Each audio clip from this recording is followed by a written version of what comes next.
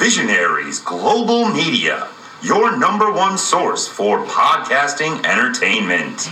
Visionaries Global Media, envisioning excellence on a global scale. First and foremost, I want to do a little preamble here before the preamble. I want to basically break down the fourth wall here as Andy and I recorded this literally on September 30th of 2022. And this episode is going to drop on Christmas Eve, December 24th of 2022. And yes, that is 3 months ago. And I do apologize. Life happened. I was unable to get this out nearly as promptly as I wanted to. That's not how High5Tom, usually rolls. And for that, I'm truly sorry. Life kind of, like I did mention, life did kind of happen. And also, I wanted to do a little trigger warning on this episode as the topics broached in this episode. And for some reason it was tough to write said trigger warning. I don't know why. It really shouldn't have been. I don't have any excuses. It just happened. So, Andy, my friend, when you listen to this, or any friends or family of Andy, I appreciate you doing this with me. Next time we get you back on, it will not nearly take this long for it to come out. So high fivers, thank you for hanging in there with me. I have several showcases planned. Some of your favorite guests are coming back, and I got some new ones. It's going to be a lot of fun. So now on to the trigger warning that took me forever to write.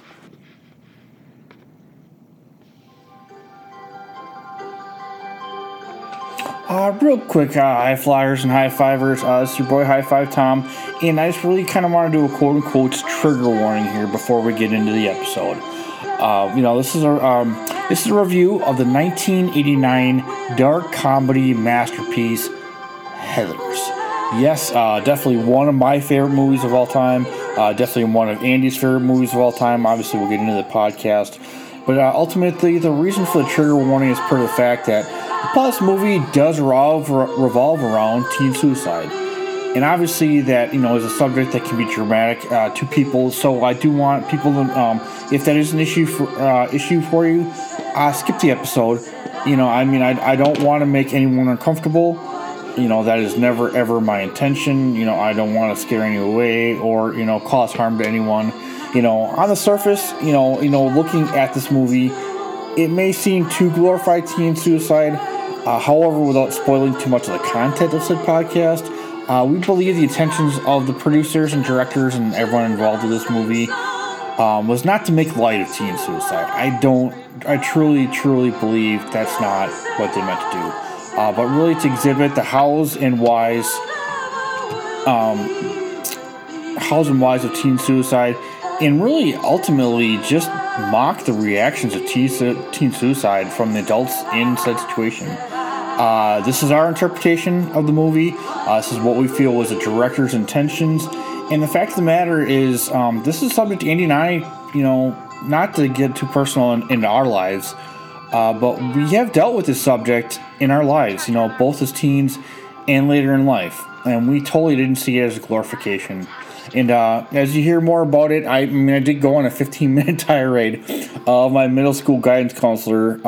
So we also think the adults are the big ones being ridiculed. So other than that, sit back as me and one of my oldest friends showcase we have enjoyed together for 30 years. Yes, that's 3-0. So real quick program now also. There's many amazing clips from this movie. Too many to count, so normally I sprinkle them throughout the episode, but this time I'm just going to do one big one at the beginning and then one big one towards the end. So thank you so much, High Flyers. I hope everyone enjoy. Now sit back and enjoy Andy's and I review of the movie Heathers.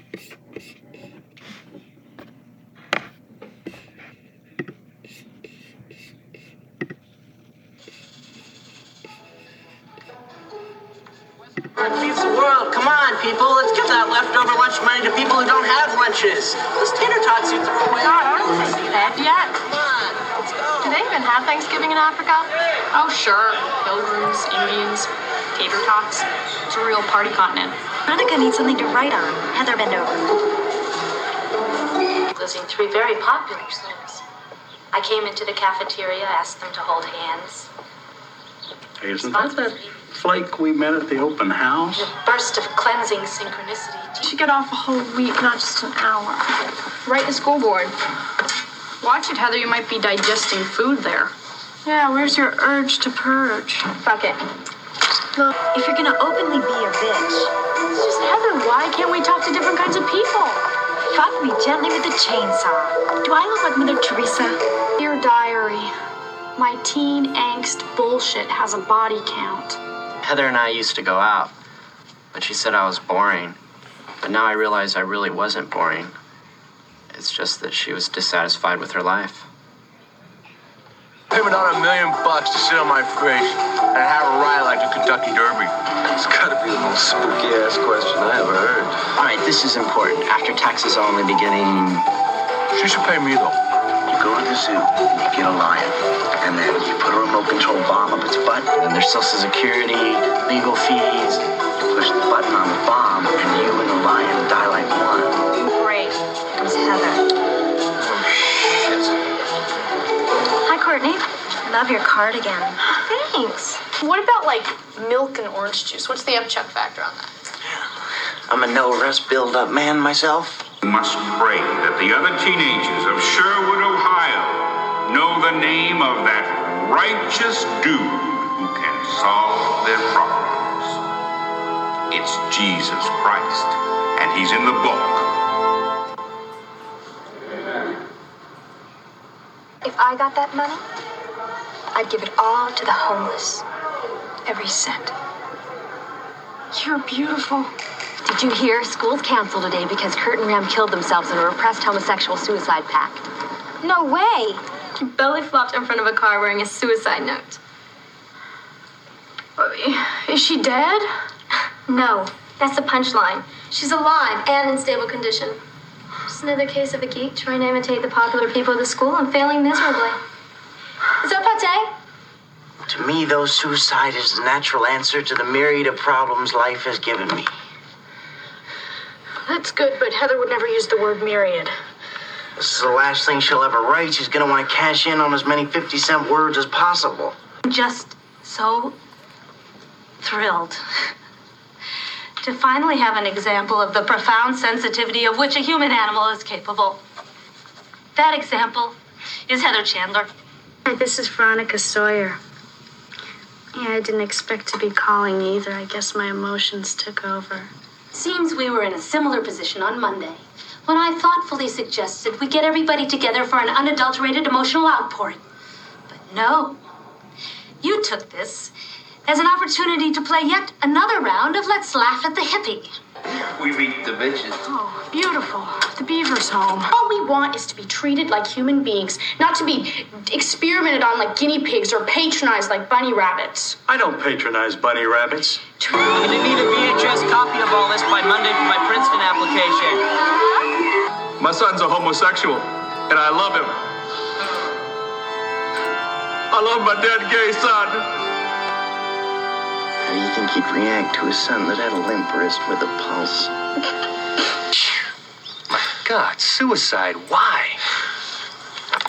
Does this answer your question?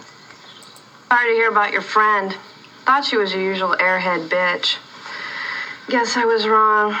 Dear God, please make sure this never happens to me, because I don't think I can handle suicide. Fast early acceptance into an Ivy League school, and please let it be Harvard. Amen. Jesus, God in heaven, why'd you have to kill such hot snatch? It's a joke, man. Jeez, people are so serious. Hail Mary, who art in heaven, pray for all the sinners, so we don't get caught. Another joke, man. I prayed for the death of Heather Chandler many times. And I felt bad every time I did it, but I kept doing it anyway. Now I know you understood everything. Praise Jesus. Hallelujah. Hi, I'm sorry. Technically, I did not kill Heather Chandler. But hey, who am I trying to kid, right? I just want my high school to be a nice place. Amen. Did that sound bitchy? If you were happy every day of your life, you wouldn't be a human being, you'd be a game show host. Our way is not our way. Oh, yeah, tell that to the judge, all right? Are we going to prom or to hell? If I have to sing Kumbaya one more time. Yeah, I've got a meaningfully marked up Moby Dick. What else does a suicide need, huh? Now, if you'll excuse me. whether to kill yourself or not is one of the most important decisions a teenager can make. That knife is filthy. What do you think I'm gonna do with it? Take out her tonsils? Excuse me, I think I know Heather a little bit better than you do. If she was going to slit her wrist, the knife would be spotless. I knew that loose was too loose. News too loose. No one can stop JD. Not the FBI, the CIA, or the PTA. Let's start by putting the bomb down on the ground. I knew that. I've gotten everyone to sign this petition.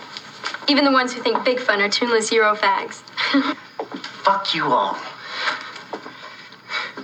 It's not very subtle, but neither's blowing up a whole school now, is it? What a waste. Oh, the humanity. Don't mess with me. You'll be back. Who's that guy in the coat think he is, anyways? Bo Diddley? I did not want them dead. You did too. I did not. Did too. I did not. Did too. I did not. Did too. Did not. Did too. Did not. Did not. Did not. Shut up. I did not want them to. Oh, come on, you Mary did. You're had just a not. little lamb, little lamb, I know what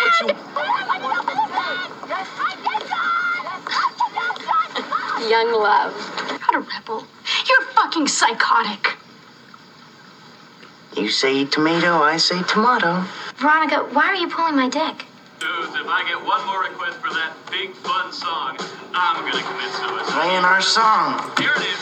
Teenage suicide. Don't do it. Teenage suicide. You look like hell. Yeah, I just got back. Put your hands on your head. He didn't say Simon Says. Nobody's gonna care about exact handwriting. Nobody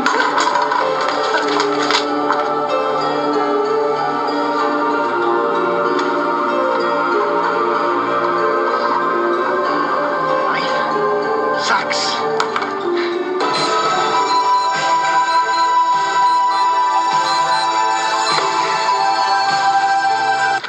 Eskimo.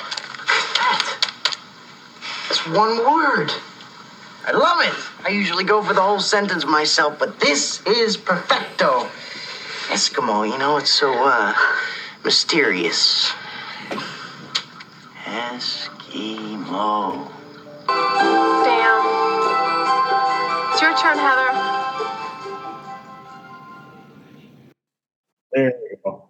What up, high fivers? It's your boy High5Tom, and I've got a familiar voice on the other end here. A couple of firsts here. Well, actually, one first is first time we're getting a returning guest. Andy, how you doing tonight, my friend? I'm well. I'm capital. That's a good way to be. So, if everyone remembers, Andy was on episode 2.2 where we reviewed the classic movie, also from the early 90s, Hunt for Red October. But this time we're going in a little bit different direction. I said the last review I did was a movie that I'd never seen before, but this movie's the exact opposite because I've probably watched this movie probably well over a dozen times at least in the past 15 years. So, and ironically enough, the copy I watched this DVD, Andy gave me for Christmas back in, I was still living on Oakland Avenue, so that was 20 years ago. So that tells you how far back we go with this movie. So, but in case you can't read, and then if you skip the little trigger warning at the beginning that I did, we are reviewing the 1989 dark comedy classic Heathers. It's a masterpiece. I don't give a shit what anyone says. But Andy and I actually have a little bit / a lot of it of history. So Andy, you remember the first time this movie came into your life? I don't recall it in particular. What I remember is we would watch this movie frequently, when you're teenagers and you have like a half dozen films available to you and you watch them over and over again. Yeah. I think we watched this when we would hang out at your place. Yeah. First time was, I remember, I don't know how I remember so clearly, but yeah, it was on HBO. My dad had cable. So when you and Clay would come visit my dad, when I was in my dad's house, Shout out to Clay, the other person I've known for longer than most people I've known in my life. Yeah, we caught the ending of the movie randomly one time, and then we just decided, what the fuck did we just watch? We're 13, 14 at the time. It just seemed to be like every time we went to my dad's house, it just happened to be on all the fucking time. So this movie came out in 89, and we probably first saw it probably 2-3 times. Yeah, probably that summer of 90, 91, something like that. So we were 12, 13. Sounds about right. Yeah. I mean, back in the day can I go on an old guy rant here? Oh yeah, of course. You watched what was on the TV. Yeah. And we were fortunate to have HBO, so we had options. Yeah. You didn't have an entire library of 50 years of movies available at your fingertips, so whatever was on, you watched. Yeah. And we were just very fortunate. This was on a lot, so. And like I talked about in the preamble, this kind of, I obviously give a little background. So Andy and Clay were 13, 14, 15. And our high school, actually our school, actually just had 2 teen suicides, probably within 6 months of us first seeing this movie. But even like you said in pre-production, like being the wise, worldly teenagers we didn't think of that really when we watched this movie.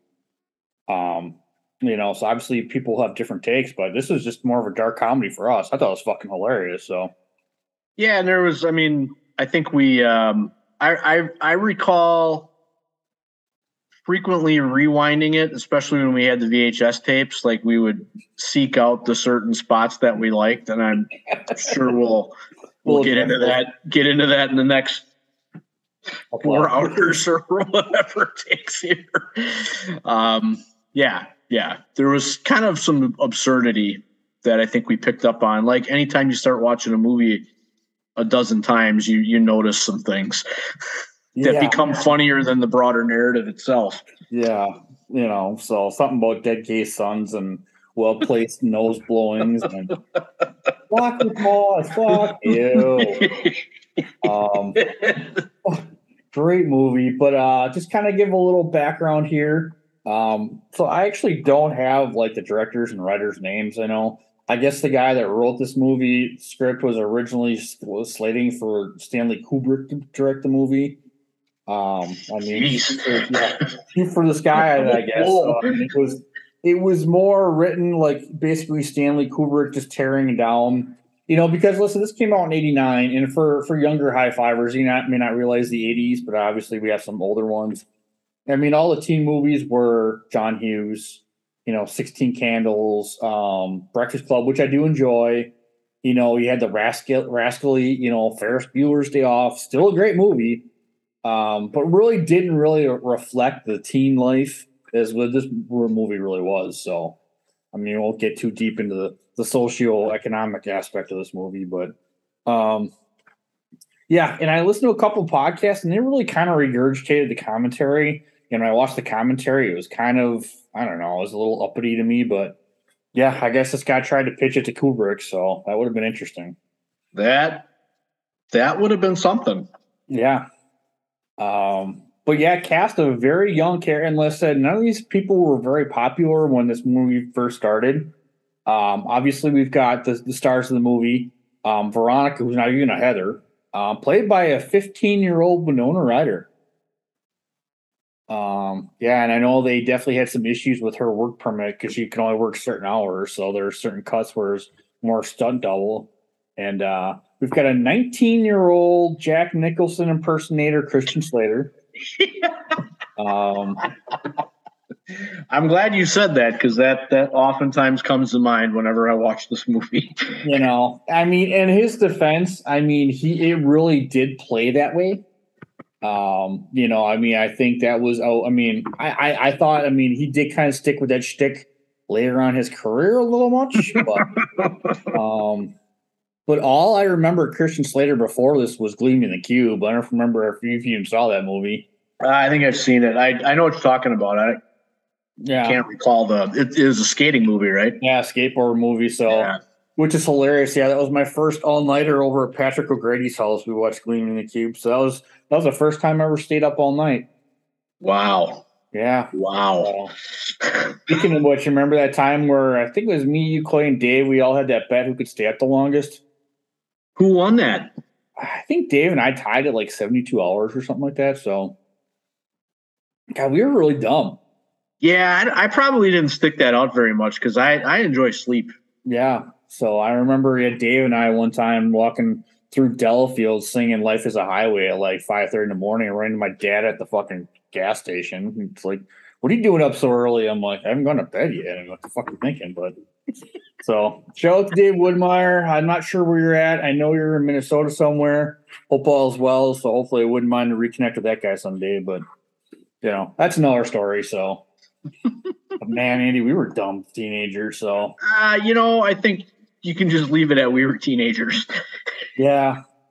So at least a lot of the statute of limitations, a lot of that shit's just dropped. But yeah, obviously this movie's got so I guess her name's Kim Walker, one that plays Heather #1, Heather Chandler, which I guess was Christian Slater's real life girlfriend at the time. Really?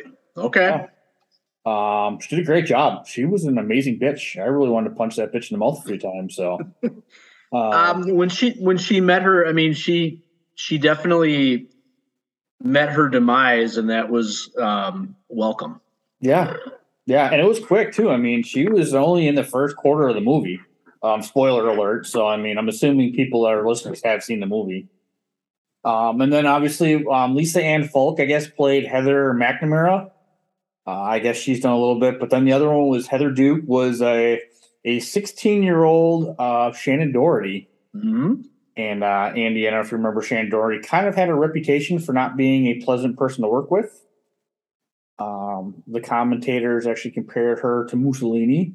So, I mean, you got a 16-year-old girl compared to an Italian fascist.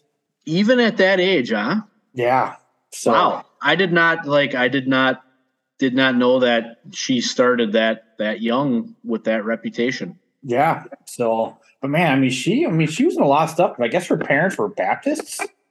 And she wouldn't say goddamn, but she had no problem asking people why they pulling her dick.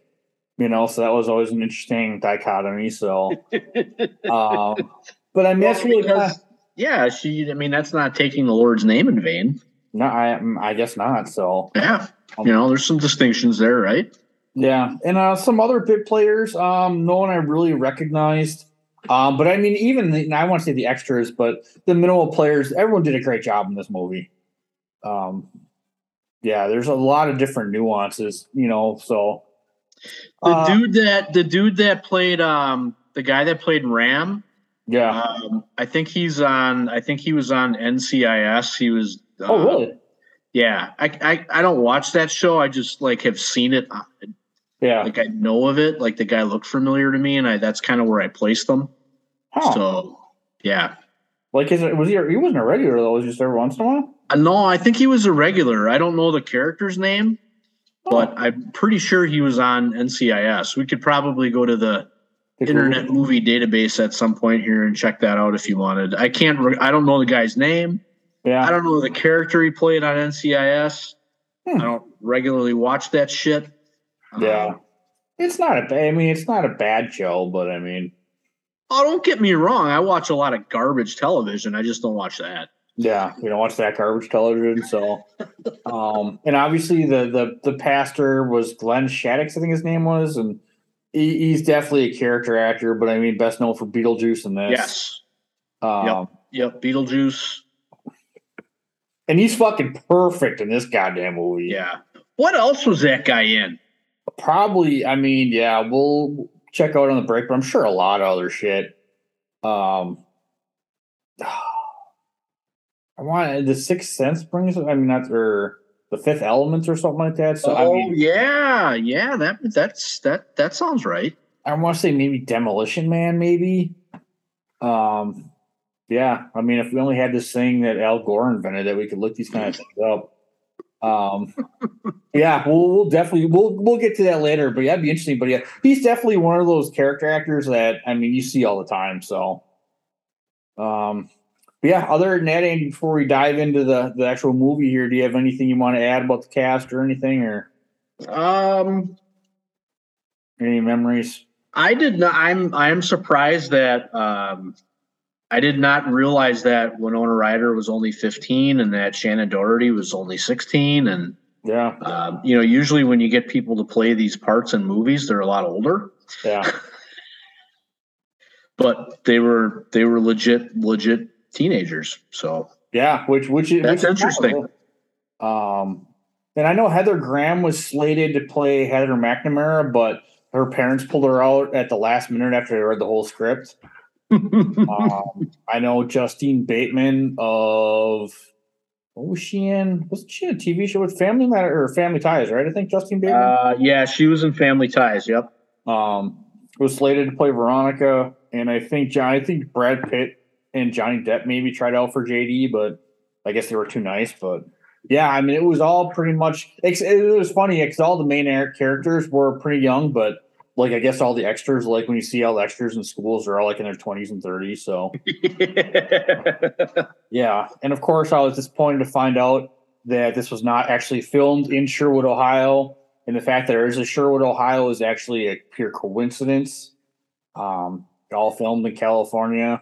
Not as disappointed as when I found out The Great Outdoors was filmed in California, not in Wisconsin.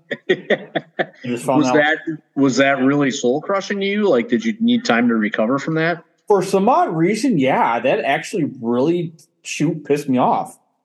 Like, God, I mean, it would have been a good influx of people we've all been in northern Wisconsin. It's beautiful. It would have been a lot of fun places, but yeah, for some odd reason, I don't know why I felt betrayed by that. That I'm not even exaggerating. So I think I take my Wisconsinists a little too seriously sometimes. You were bent out of shape about that, huh? Yeah, great movie though. I mean, shout out to John Candy, but yeah. Well, we start off with a version of Que Sera, Sera sung by Doris Day, I think.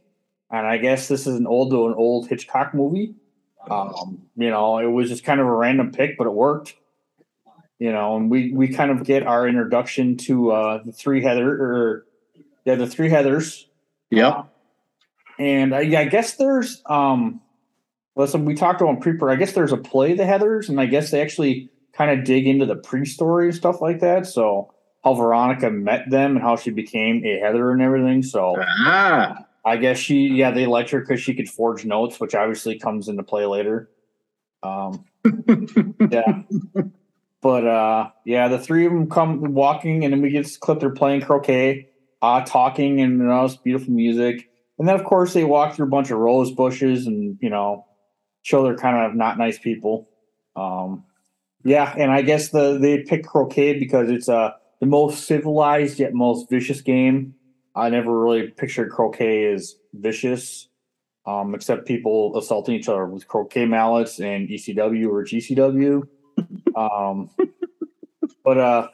Good wrestling pull. Nice. Yeah, I mean it all comes back to wrestling. So, and then Heather McNamara, Heather number 3. I guess this is the last scene that was shot, and she had cut her hair previously, so you could tell she got a really shitty wig on. So, I didn't. Wow. And so this is my first question on the movie. So the scene ends, and they shoot, and Veronica's buried in the ground, and they hit her in the head with a croquet ball. With the ball, yeah, yep. Like, I think it's a dream sequence. That's what I was thinking, but I mean, it's a dream sequence because then they cut. There's a cutaway to her in school. It was just they're sitting at lunch with the other girls. Yeah, so, it was. I just thought that was weird. So I mean, but I guess there's some symbolism that I'm stealing this from somebody else, but I guess in croquet there's a pin, which is the turning point of the game. I don't know croquet. Like I said, the only exposure I have is in wrestling. But I guess that's the turning point in the game, and I guess this is Veronica's turning point in her relationship with the Heathers, which we don't even know because this is how the movie started. I don't want to get too fancy into theories or anything, but that's what I got. Symbolism, man. That's deep. It could be. Yeah, and actually, just so real quick, I'm going to throw this theory out here before we even get started. What are the chances that JD wasn't even real? Ooh. I should have texted you this. So this is something I'm totally stealing someone else's theory from a shitty podcast, so I don't want to mention them by name. But is this one of those podcasts you have Twitter beef with? No. That's I told you what. Yeah, no, this is. I have never thought of that until you mentioned it. But JD does not really have. No, because he interacts talks with people. He talks to the Shannon Doherty character. Yeah. So I would pour cold water on that theory. That's bullshit. Yeah. He just seems to show up everywhere, which we'll get into. So, but next is like Andy said, we're back in the high school, and it's the big cafeteria scene. And I guess this was shot inspired by oh my god, Full Metal Jacket. Speaking of Stanley Kubrick, so I had something funny to say here, but I don't remember. But Andy, obviously going back, this was a generation or two before I went to high school, but it just shows not much has fucking changed. I mean, this wasn't much. I mean, granted, we were too cool to hang out in the cafeteria.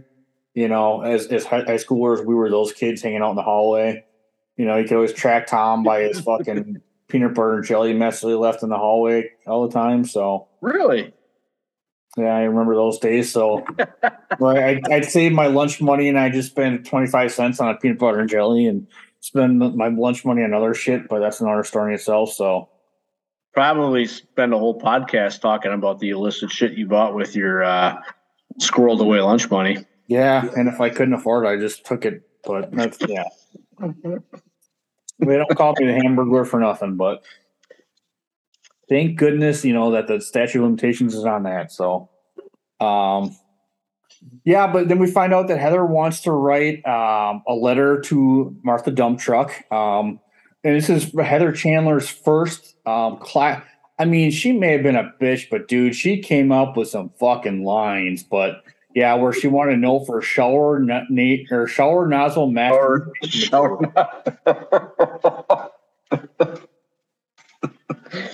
So yeah, there's some.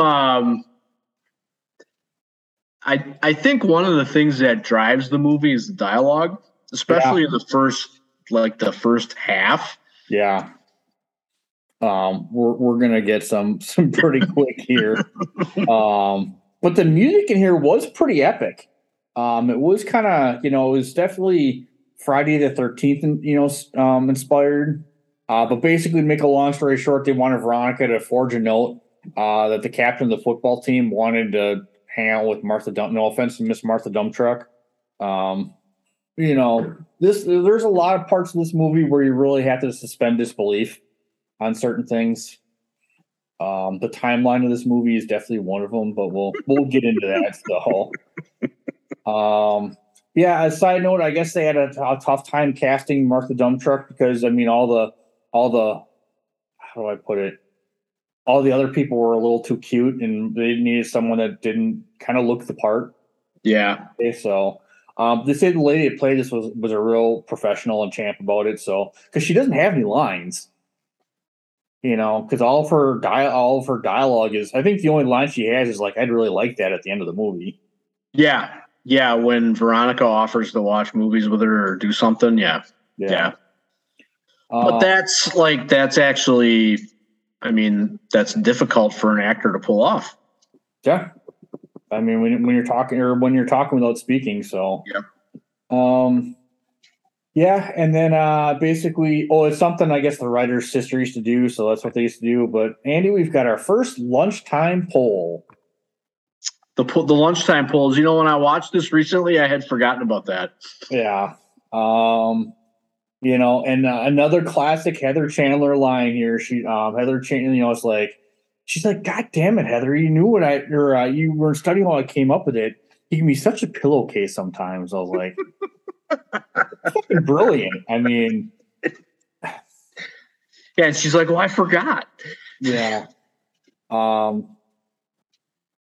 And then after that, Betty Finn runs into Veronica, and Betty Finn and Veronica used to be friends, but Betty Finn is kind of like the nerdy girl. You know, we all kind of knew the nerdy girl in school. So, actually, Andy, speaking of which, do you know who played Betty Finn by any chance, or who, more importantly, who she's related to?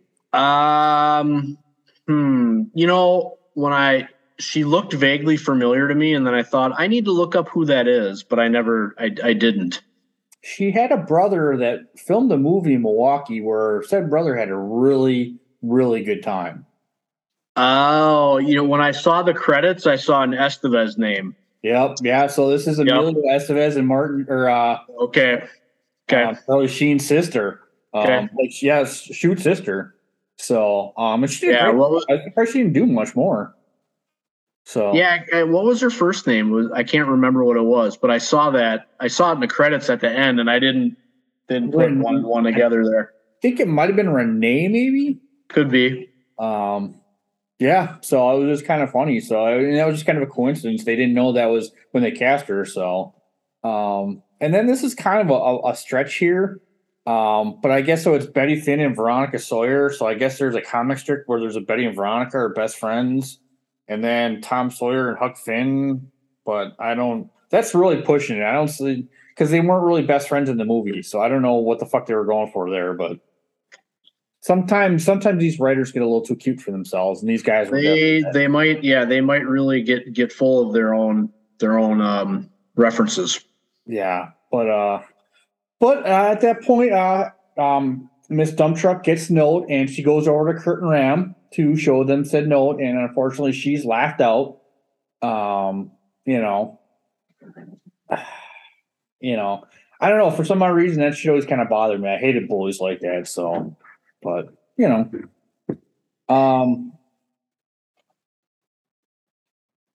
oh yeah, and then basically, so they go back to the lunchtime poll and they ask all the cool kids. And we get some really fucking douchey answers. Like, Heather Chandler's like, "Oh, I like your cardigan." And one girl's like, "I totally blew my allowance at the mall last night partying." And then the one guy's like, "I just slide that wad over to my father because he is like the top broker in the States and everything." For the younger high fivers, a mall is a facility with a collection of retail establishments that was usually indoors that one could go and spend a lot of time at. Yeah. The good old days. So, but, and then Veronica's like, and then she's just like, "You're beautiful." And obviously Heather Chandler, I mean, she's obviously being sarcastic. And then Veronica's like, "Why can't we ask other people?"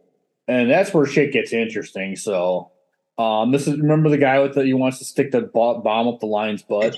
Yeah. So him and the lion can become one. Yeah, that was definitely one of the ones that me and you watched a lot. Make a long story short, she's talking to Stiller's like, "So I go to the zoo and I buy a lion and I stick a bomb up the lion's butt, and then you and the lion die." Like, we actually didn't even go over the question. Yeah, so, the question. What was the question? If you won? Oh, yeah, they were busting on Ed McMahon, man. Yeah, they're like, so aliens land on the planet and say that they're going to blow up the planet in 2 days, but the same day you win $5 million from Publishers Clearinghouse. It's like the same day that you win Publishers Clearinghouse, and the same day that Ed guy gives you the check, aliens are going to blow up the planet in 2 days. So, and that's, I just love that. And then they ask Ram and Kurt, and Kurt's like, "I'd pay Madonna to sit on my face and have a ride like the Kentucky Derby." Yeah. That line also stuck with me for a majority of my life. But this is where we're introduced to Jason Dean, the character played by Christian Slater, as we referred to earlier, the Jack Nicholson imitator. And then of course JD is supposed to be initials for juvenile delinquent, James Dean, and all this other crap. I'm like, you guys are kind of pushing it, but And then he's like, well, we've got what's called a lunchtime poll. He's like, well, there are no stupid questions. And then Veronica asks questions like, that's the stupidest question I ever heard. And he gets back and, gets all fancy. He's like, oh, I get it on a lake and I grab my sacks and I play some Bach, blah, blah, blah, blah. So, and then Veronica's like, so how so very? So they're Cali girl lingo here. So, but yeah, and then Kurt and Ram, they're not fans, so they go to accost JD, but they can't beat him up because they're seniors now. that comes up frequently. Dude, we're seniors now. We can't do that. Yeah. Now, keep in mind when I bring this language up, this is from the movie. This is not Andy and I speaking. But basically the line is, they walk up JD's like, they kind of harass him, blah, blah, blah, blah. They're like, what's your boyfriend say when you said you're going to move to Sherrill, Ohio? He's like, hey, Ram, isn't there no figs allowed policy? And then JD's like, well, there seems to be an open door policy for assholes. So we see JD's quick wit. And then he gets up and he shoots them. Things escalated quickly. Yeah. So this is where the big difference where you probably couldn't get away with that now, but the 80s things were a little different. Yeah. Well, we didn't have like 30 years of mass shootings in school. Mass shootings and gun violence behind us, where people don't have a sense of humor about these things anymore. Yeah.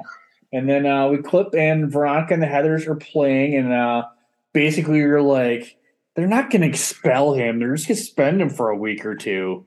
And then Veronica's like, the only thing, that they ruined was a pair of shorts. And she's like, can you bleach out urine stains? And then so Heather Chandler, who we're going to refer to as Heather number 1, sends out Heather Duke, Heather number 2, while they're playing croquet. So I guess that's a bad thing.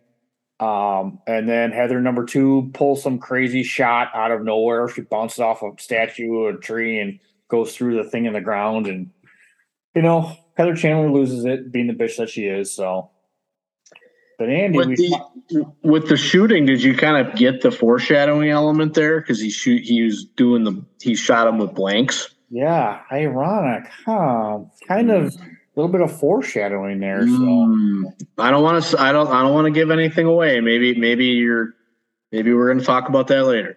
Yeah, there's probably a good chance, Andy. So, but yeah, and then one of the Heather's parents shows up, and I think Heather McNamara, and then everyone on a ride.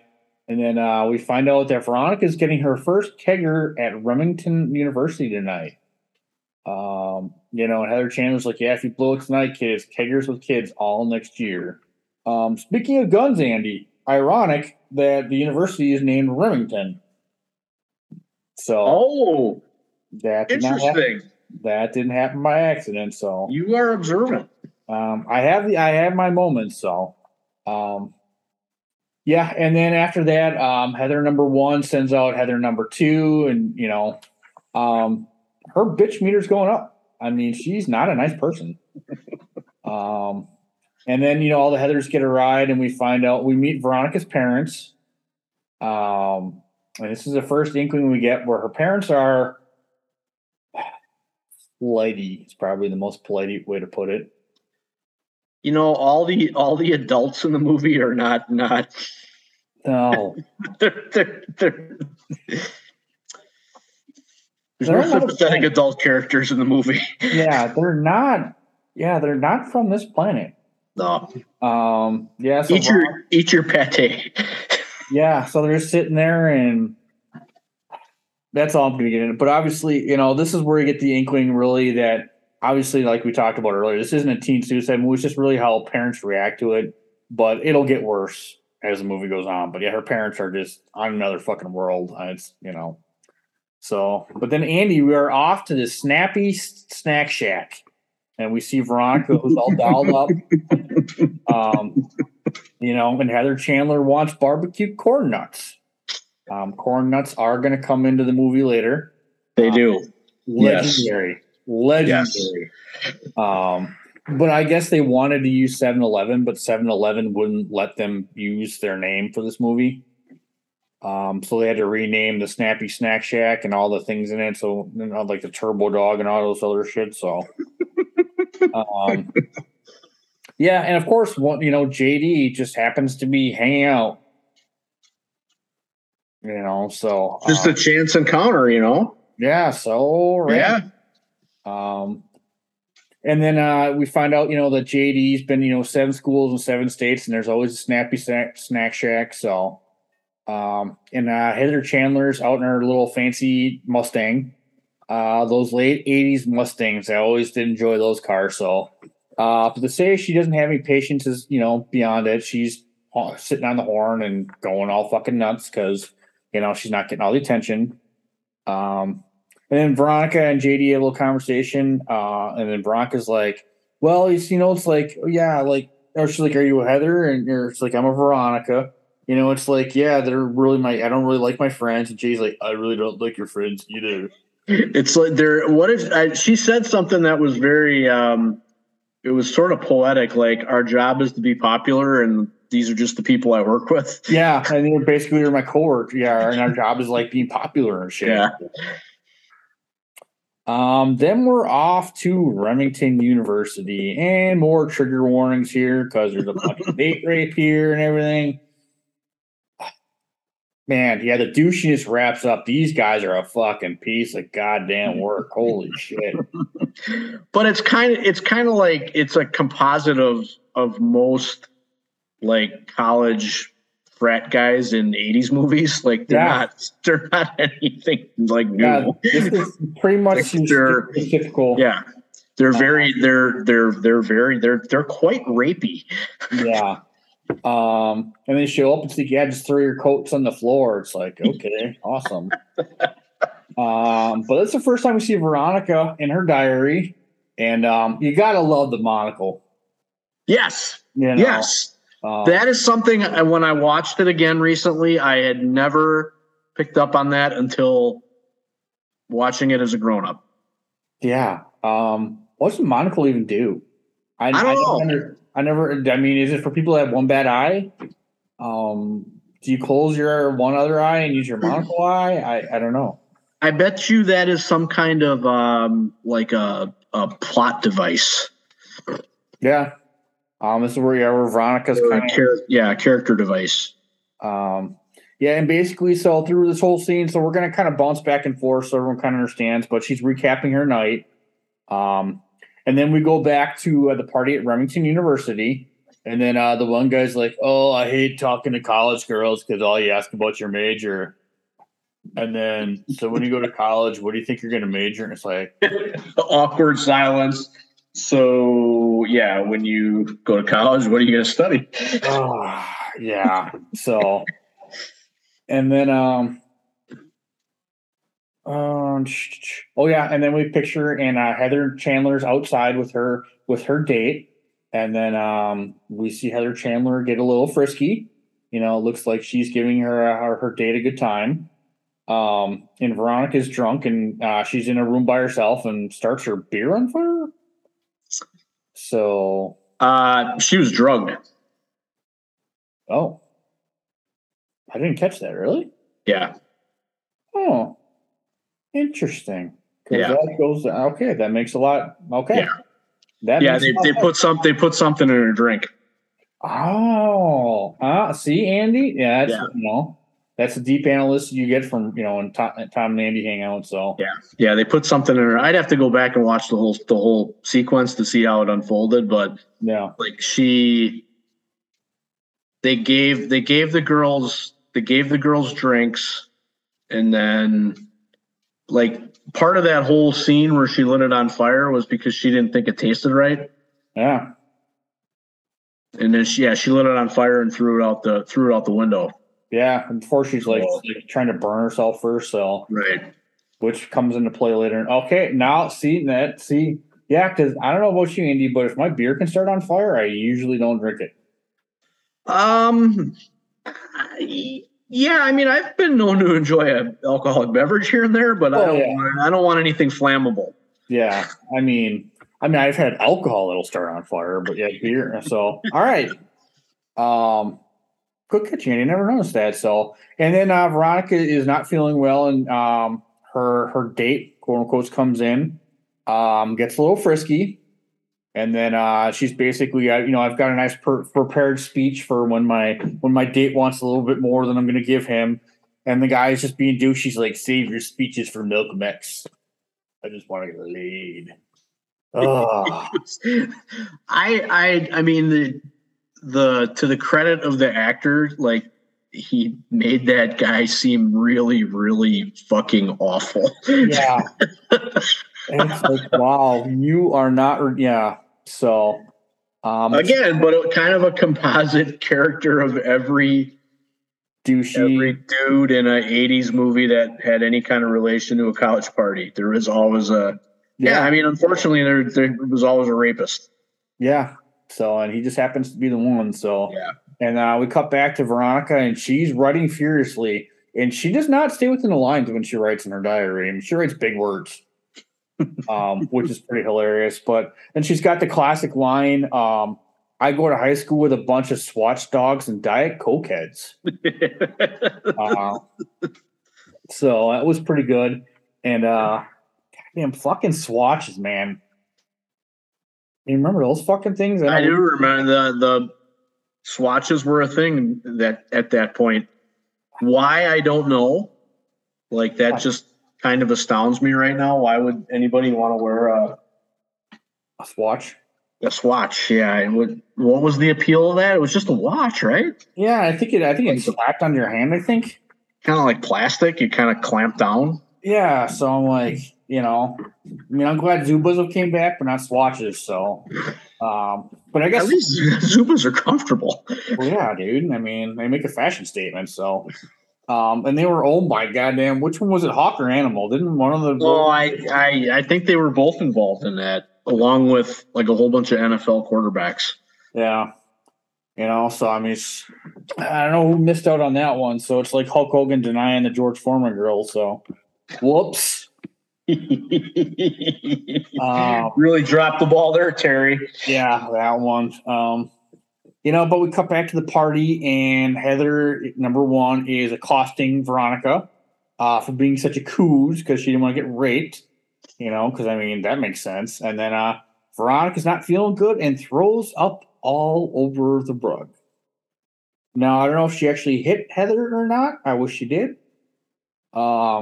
And then we cut to them outside, and they're yelling, and she's like, "I got you into a Remington party, and you paid me in puke." Another awesome line. We missed the line somewhere. Where did she say "fuck me gently with a chainsaw"? Oh, that was in the cafeteria, I think. Yeah, I'm pretty sure. Yeah. Yeah, I think they're talking in the polls like "fuck me gently with a chainsaw." Yeah, I think they're told people that not in middle school. So, yeah, that line definitely resonated. So, so I forgot to write that down. That's good notes there, Tom. But and then we cut back to her dream. She wants to dream with a world without Heather. And then Heather and them are arguing outside. Like, no one's gonna play your reindeer games. Transfer to this high school. Transfer to your high school. Because come Monday morning, you're done at Westerberg, blah, blah, blah, blah, blah. And then Veronica gets mad, cuts back to the diary, and she throws her diary. And JD's coming through the window. I mean, like, I don't watch a lot of like current movies and TV shows, but I have to imagine that that's not a thing anymore.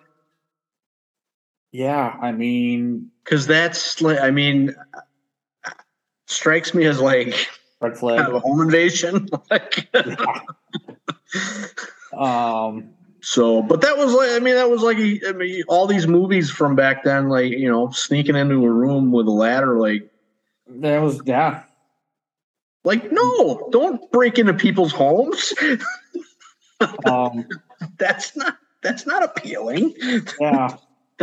And then he's like, "Oh, I saw a croquet set up outside. You want around for a game?" So, and Veronica plays her first game of strip croquet. And I think it's inferred that this is Veronica's first time, supposedly. and I think she's kind of breaking away from the Heathers, but that's all kind of I guess that's all referenced more in the play, I guess, or the TV series. I don't know. Okay. But we find out that Veronica is actually super smart, and they actually wanted to put her into high school from 6th grade. And now she uses her smarts to pick out which color of gloss to wear, and forge signatures. So I kind of picked up on the fact that she was pretty smart when they would have her. I mean, when they were wanting her to forge all the notes and stuff. Yeah, she could write them. Yeah. All right, and then we cut to where movie ramps up here a little bit, Andy. Veronica and JD, they go over to Heather Chandler's house, and JD's like, how do you make sure? How do you know she's gonna be home? She's like, Heather always misses the Saturday trip to Grandma's house, even when she's not hungover. And actually, so thinking back, Andy, not to throw shade or any negativity, but there was no one quite this bitchy in our high school, was there? I mean, we had not that I can remember. No. Yeah, this is I mean, all these characters are just like dialed up to the 10th, to the nth degree. Yeah. So I don't know. Like, we may not have got along with everyone in high school, but I mean, there wasn't really that many. Especially by the time you got to like a senior and junior, actually like talk to people outside your circle. I mean, there wasn't really any. There's a few dudes that I would have mind setting their houses on fire, but that's not a story in itself. Didn't you try a couple times? No comment. No, that's unfair comment. I should not have alluded to that. Well, it is what it is. But yeah, I mean, it's like growing up. I mean, we were pretty lucky that way. So unless we just missed it, so. I mean, we weren't popular, but we weren't. And I don't know. By the time, especially like the middle, I mean, everyone kind of grew up out of the cliques phase. By the time you got to like your junior, senior year, which is kind of nice. So, well, going to a smaller, smaller high school or being in a smaller community probably has something to do with that. I think you have more people, more different social dynamics probably become more prevalent. Yeah, and like so I was kind of wondering. So speaking of that, I wonder how big Sherwood, Ohio is supposed to be, because I mean it's called Westerberg High, so I'm assuming there's other high schools in town. Well, actually, they had the one line. She's like transferred to the other schools. So yeah, they talked about like 2 other high schools. So who knows? I think if you're gonna, when I think of communities or cities in Wisconsin that have multiple high schools, I think of places like West Bend. Appleton, West Bend, Oshkosh, Sheboygan. Yeah. Yeah. So I know most of the whole Fivers probably don't know where West Bend is. But yeah, I think Sherwood's definitely kind of more West Bendish. I'm thinking kind of, yeah. Definitely with the clips, definitely some of the people. So we'll show. I mean, they got a national convenience store chain. So yeah. So shout out to Slinger High School. Our high school actually wasn't quite that bad. Oh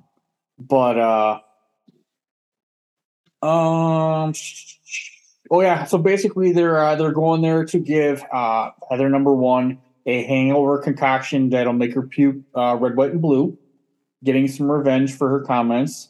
Veronica's like, oh, how about milk and orange juice? What's the upchuck factor on that?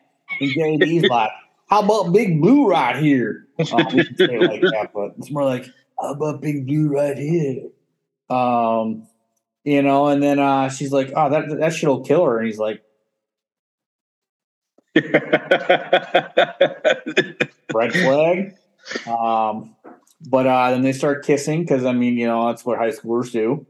And Veronica grabs the wrong cup, supposedly. Once again, you guys suspend your disbelief here, or did Veronica really want to kill her? Because it'd be pretty fucking obvious which glass is bitch. But we're not here to pick nits. We're just here to enjoy the movie. So, I think you're picking nits. Yeah, well, you're right. So, but they and once again, so it's another. There's another case of breaking into someone's house. So Veronica wakes up number 1. And, Veronica's like, man, I think we both said some things we really didn't mean last night. And Heather's like, did we? So the bitchiness continues, even when she's up. I mean, you got to give her you got to give her credit for being consistent. Yeah. I mean, drunk, sober, she's just a real pill. Yeah. And then JD's like, well, we've got an old family concoction that'll cure any hangover. And there's like, what do you put a phlegm globber in it? And JD's like, oh, I think this might be too strong for her. And Heather's like, what do you think I'm going to drink it just because I'm going to, because you called me chicken. And then she grabbed, Heather bites, and then she's like, oh, give me the cups, or the cup, Jesse James. So sticking with the outlaw theme. But Andy, this is where it ramps up. Another scene that we watched several times. Yes. Yeah. She takes a drink, and it goes down quickly, and she starts upheaving. And make a long story short, she throws up and through a table, and her last words on this mortal coil were corn nuts. Andy, hopefully I hope you don't utter your last words anytime soon. Corn nuts. Right through the table. The glass coffee table, she throws up, falls forward into it, shatters it. I mean, if drinking the drain cleaner didn't kill her, going through that fucking coffee table would have. Yeah. And watching this as teenagers, we just thought that was fucking funny. Well, it is farcically funny. It's supposed to be funny in a very unsettling kind of way. Yeah. And obviously Veronica is playing the part of the concerned. She's like, they're gonna have to send my transcripts to San Quentin instead of Stanford. JD's like, well, maybe we make it look like a suicide thing. And she's like, a suicide thing? And kudos to Christian Slater here, because he says a lot without saying his words, because his facial expressions here are priceless. He's acting all concerned. So they write up a note, and JD uses the word myriad. And Veronica's like, oh, she wouldn't use the word myriad. She missed it on a vocab test. And he's like, well, she's going to cash in as many 10-cent words she can. And then convinces her, just basically, shows off her failures at school. And Andy, I don't know about you, but since I saw that scene the first time, I actually try to use the word myriad as often as possible. It's definitely one of those words where I'm like, yeah. Every time you use it in a myriad of settings? I do, actually. So that's a shoot, brother. So, and then Verona asked JD's like, oh, that's really good. Have you done this before? JD doesn't say no, Andy. He doesn't say yes, but he doesn't say no. There's the whole. I'm sure we'll get into his unique relationship with his father. Yeah. But I think JD is a psychopath. Yeah, that's the bottom line. So what crime does he committed already? I mean, assault, breaking and entering twice, obviously murder now. So yeah, I mean, in the first 20 minutes of the movie, he escalated pretty quickly. There was the home invasion. There was the shooting the dudes with the blanks at school. And then, murdering a person with drain cleaner. Yeah. And then we cut to the school board meeting, and this is more of the general gist of the movie and the response to teen suicide. This seems classic. They're debating on when they should let kids go. Which Heather was it? If as a cheerleader, they'd be willing to go, an extra half a day, blah, blah, blah, blah, blah. This is where we meet our hippie guidance counselor, Miss, I forgot her name. Oh, isn't it Fleming or Yes, or something? Fleming. Yeah. Yeah, and she played this to a fucking T. I think those teacher meetings are freaking gold, man. Yeah, it's if you don't see those scenes and see what the general gist of this movie is, Yeah. I don't know what to tell you. Yeah. Now, Andy, I'm going to go off here on a little rant. I don't know if you remember our middle school guidance counselor, Mr. Cito, but fuck that guy. I don't guy to hell. I don't recall. I remember the name. If you showed me 100 pictures of high schoolers or junior high guidance counselors, I probably would not be able to pick him out of one. This is 30 years. So tell the high fivers what's your beef, Tom? What's grinding your gears, man? So I'm gonna bare my soul here a little bit because I've been literally holding this grudge for 30 years. I mean, if this guy was pissed on fire, I wouldn't cross street to piss on this guy. So obviously we talked about it earlier. We had a kid in our school commit suicide. It was right around the time that my parents were getting divorced, and all of a sudden, Mr. Cito was worried about me because they were embarrassed because they lost one of their kids. And I was in his office like once a fucking week, and obviously divorce is hard on people, but I knew my parents were getting divorced 5 years before they did. And I just wanted my parents to be happy. I mean, obviously I went on but you remember those times. I don't think, I took it that hard. So, you've known me since I was 9 years old. So, I remember that. Like, I remember all that stuff that happened around that time with the losses, in school. And, I don't think I've heard anybody mention that dude's name in a long time, so I got to chuckle a little bit. But I just think it goes to show you like how unprepared some of those folks are for those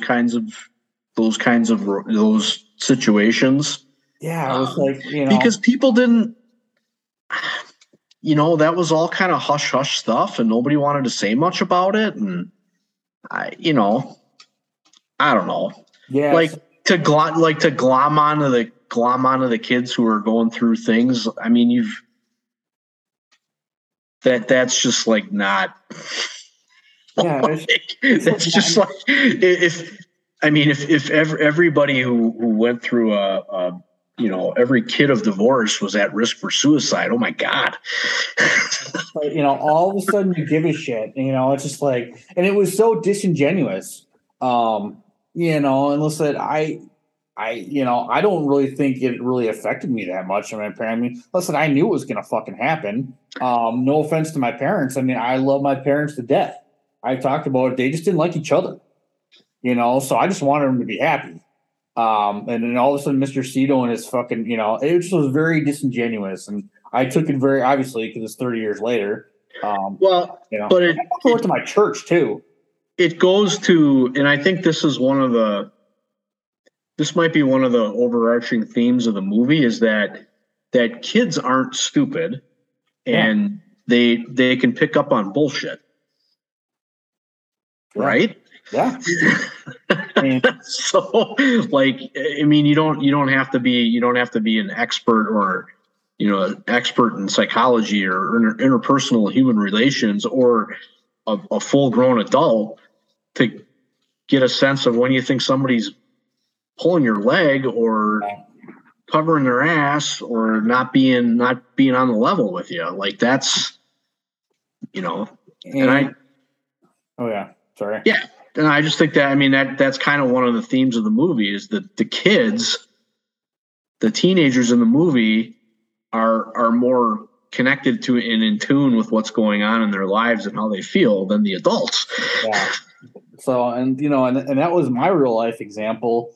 And you were right there. I took that advantage as much as I could because every time I got in trouble, they would just pat me on the head. He's like, oh, he's just acting out. I'm like, and I pushed that as far as I fucking could. There's times I probably should have been suspended. They just took me in detention. There's times I probably shouldn't be in detention. And just like, oh, this gave me a little warning. It told me, it's like, oh, he's just, I'm like, it gave me a fucking free card and I used it all the goddamn time. I mean, I think there's a lot of difficulty in those roles. Man, you could not pay me enough fucking money to work in a middle school. No fucking way. Fuck that. No goddamn way. In any role. No way. As ironically right now, I'm going through season 4 of The Wire, so if that tells you anything, so. No fucking way. Right. So, yeah, I mean, taking into account that those are hard jobs, and you're dealing with kids, with people who are not rational human beings a lot of the time. We were not. Human beings is a fucking stretch. We were fucking, mostly me. I'm not going to throw you under the bus, but I was a fucking asshole. So I don't know how they, in the late 80s or early 90s, I don't know what kind of training guidance counselors got. I don't know. I don't know. Well, I mean, the dude's not a psychologist. I mean, that's not his job, but shit. Yeah. I don't remember. I don't think any of his kids went to school with us, did they? I don't think so. I don't know. Yeah. Fuck that guy. So, there goes my rant for the day. So, I didn't know that you were settling scores here tonight. that was not my intention, but this movie does kind of hit home that way a little bit. So every time see that bitch, I'm like, it's your fucking podcast. You can put whoever you want on blast. Yeah. So anybody else from Slinger Middle School you want to air out? No, that's really about. No, I was going to high school. There's Mr. Kiso and I that had beef, and Mr. Crawl. That was about it. So, all bullshit aside, though, Andy. So we were pretty lucky. We did have some pretty. The administrators were okay, but we had some pretty awesome teachers. So shout out to Mr. Acker, Mr. Licky, and Mr. Wuchek, Mr. Hayes. Obviously, Andy, you can't hear Gustav Holst's Bringer of War. Opus number 7 without thinking of Mr. Licky. So yeah, being a teacher is a hard job. Like those, you don't realize it at the time, but because you only spend 45, 50 minutes with these people every day, once a day for an hour or whatever it is. But yeah, like that's a tough job. Like the people that do that shit for a long time are worthy of our respect and our adoration. So yeah, so we had a lot of them, so we were pretty lucky that way. So all right, well, enough of throwing down the system of the Slinger Middle School of the early 90s, but we cut, and then Veronica and Heather number 2 and number 3 are in the locker room, and we find out that Heather number 1 left Heather number 3 a swatch, and she gives to Veronica. But the key here, though, is that Heather Duke, the bulimic, which we didn't address earlier, is mowing the fuck down. Yes, her tormentor is gone, so she's gonna get some get her chicken on. And this this wasn't really addressed much in the movie, but obviously, body shaming of women and bulimia is an issue. They wanted to address it more, but Heather Duke is she's going around on those chicken wings. I kind of wondered how much of that, that was kind of a subplot, how much of that maybe ended up on the cutting room floor when they edited the movie. Yeah. Was that more of a plot point than maybe we saw? Yeah. I don't know, like that. But what it does was it again reinforces the fact that Heather number 1 was a pill. Yeah, that's a polite way of putting it. So, and then Veronica has a mini breakdown and just goes into the shower and showers with her clothes on randomly. Yeah, I didn't. Obviously that had some meaning. I didn't know what that was. Yeah, I didn't understand. But and then we cut to Miss Fleming, and she's in meeting, and Veronica is inside meeting with her dried clothes. So there was definitely some continuity issues in this movie, but okay, but whatever. Obviously, whatever. So we're trying not to pick nits here after my latest rant, but Miss Fleming's having her little meeting, and she's glad to finally have one of these things, and she's just impressed with the depth of the human condition, and she has a copy of the note.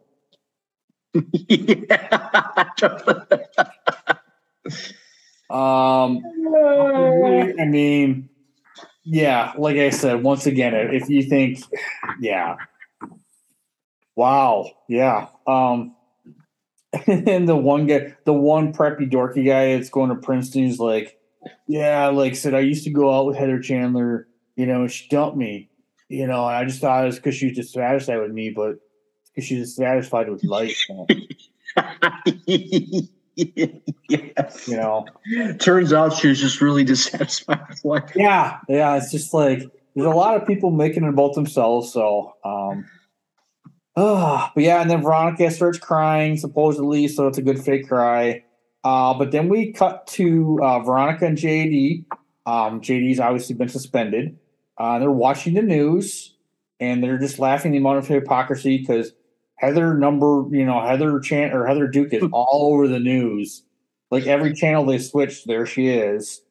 And all these people that hated Heather Chandler. I mean, that's another part of the movie. Is like all the people that hated her, all of a sudden they're like, "Oh, she's the greatest." It's like when I'm not going to go on to a dead wrestler's rant, but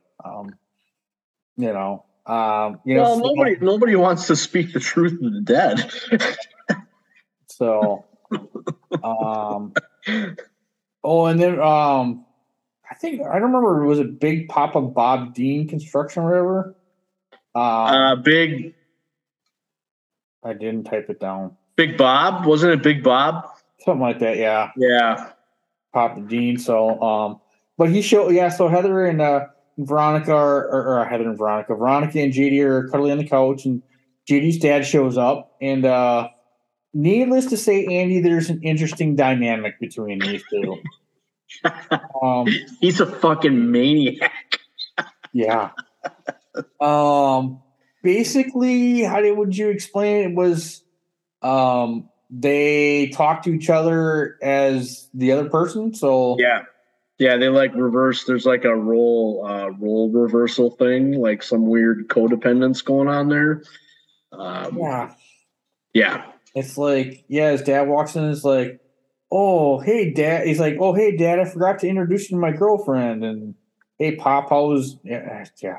To be honest with you, it was well written and it was really awesome. I mean, it was weird, but it showed a lot.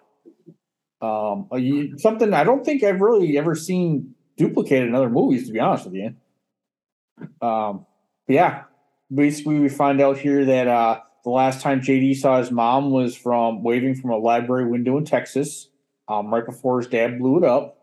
And I guess people in Texas did not like that line, as people in library windows in Texas, have. Yeah, they're a little sensitive about. Yeah, because this was only 25 years later after that, so. Yeah.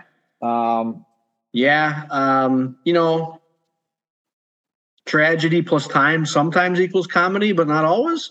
Yeah. So I think they could have gone a different way, but I mean, whatever, we'll get the point. And then next week, cut to Veronica, and she's having pate with her parents, and they're as oblivious as always, going on with their little lives. And then, once again, Veronica's like, "Oh, I got a motor if I'm going to get to this wedding."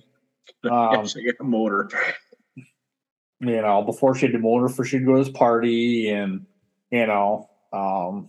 she picks on her dad for smoking, the whole kit and caboodle. So, and like we said, if you think this movie is glorifying teen suicide and see how our parents act. Yeah, I thought the dialogue between Veronica and her dad it just highlighted like a very superficial kind of relationship. Yeah. Yeah.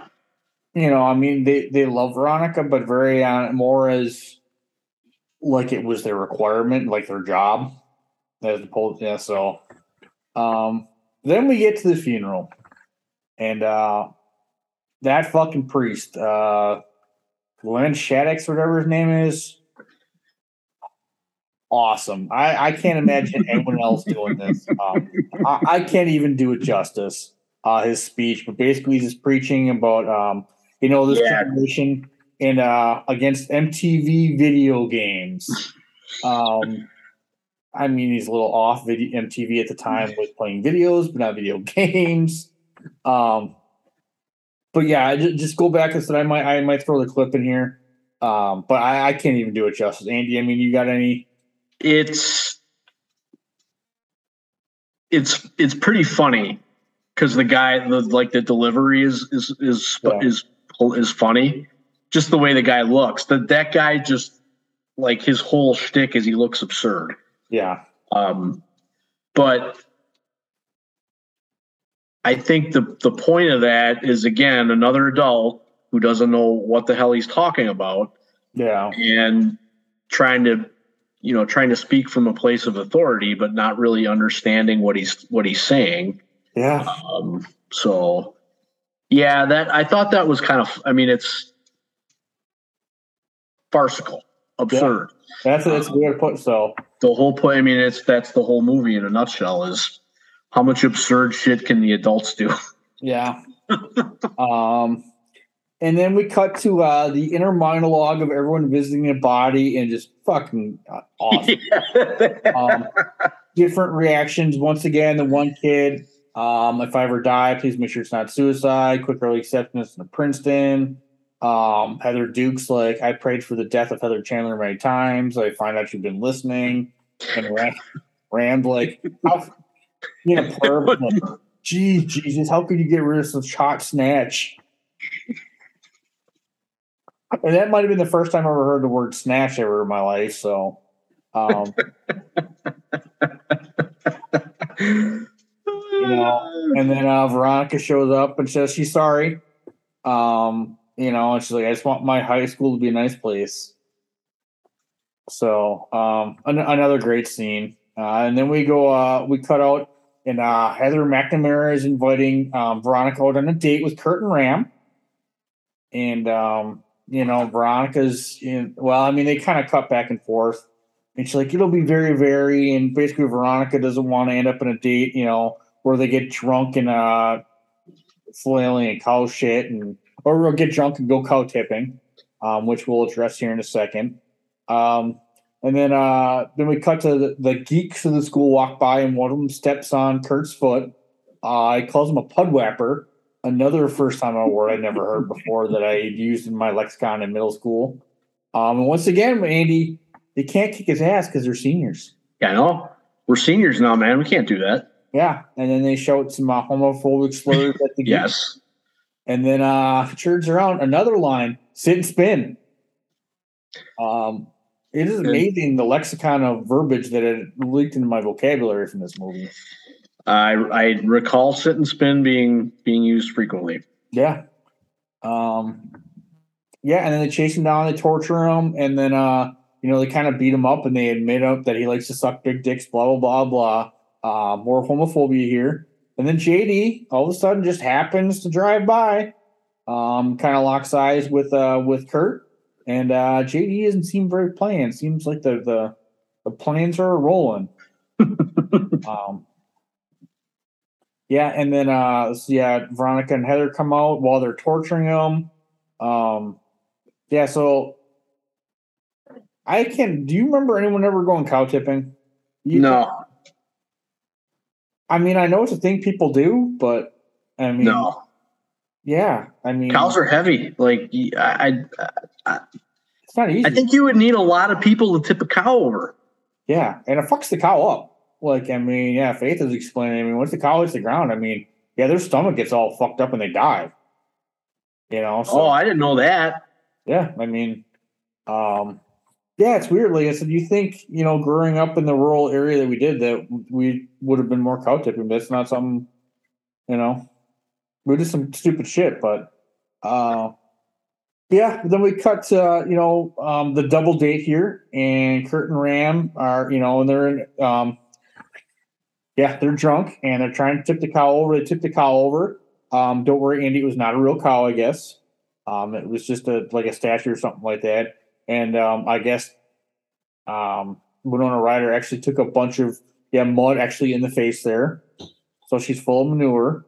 And then we cut to McNamara and Ram, and she's pretty much being date raped.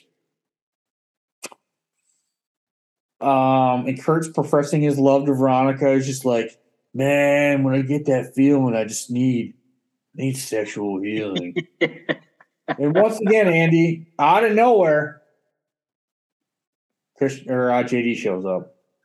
Out of nowhere. That was like that. I thought was weird. That was kind of weird. But if he did, now thinking backwards a couple beats here, did he know that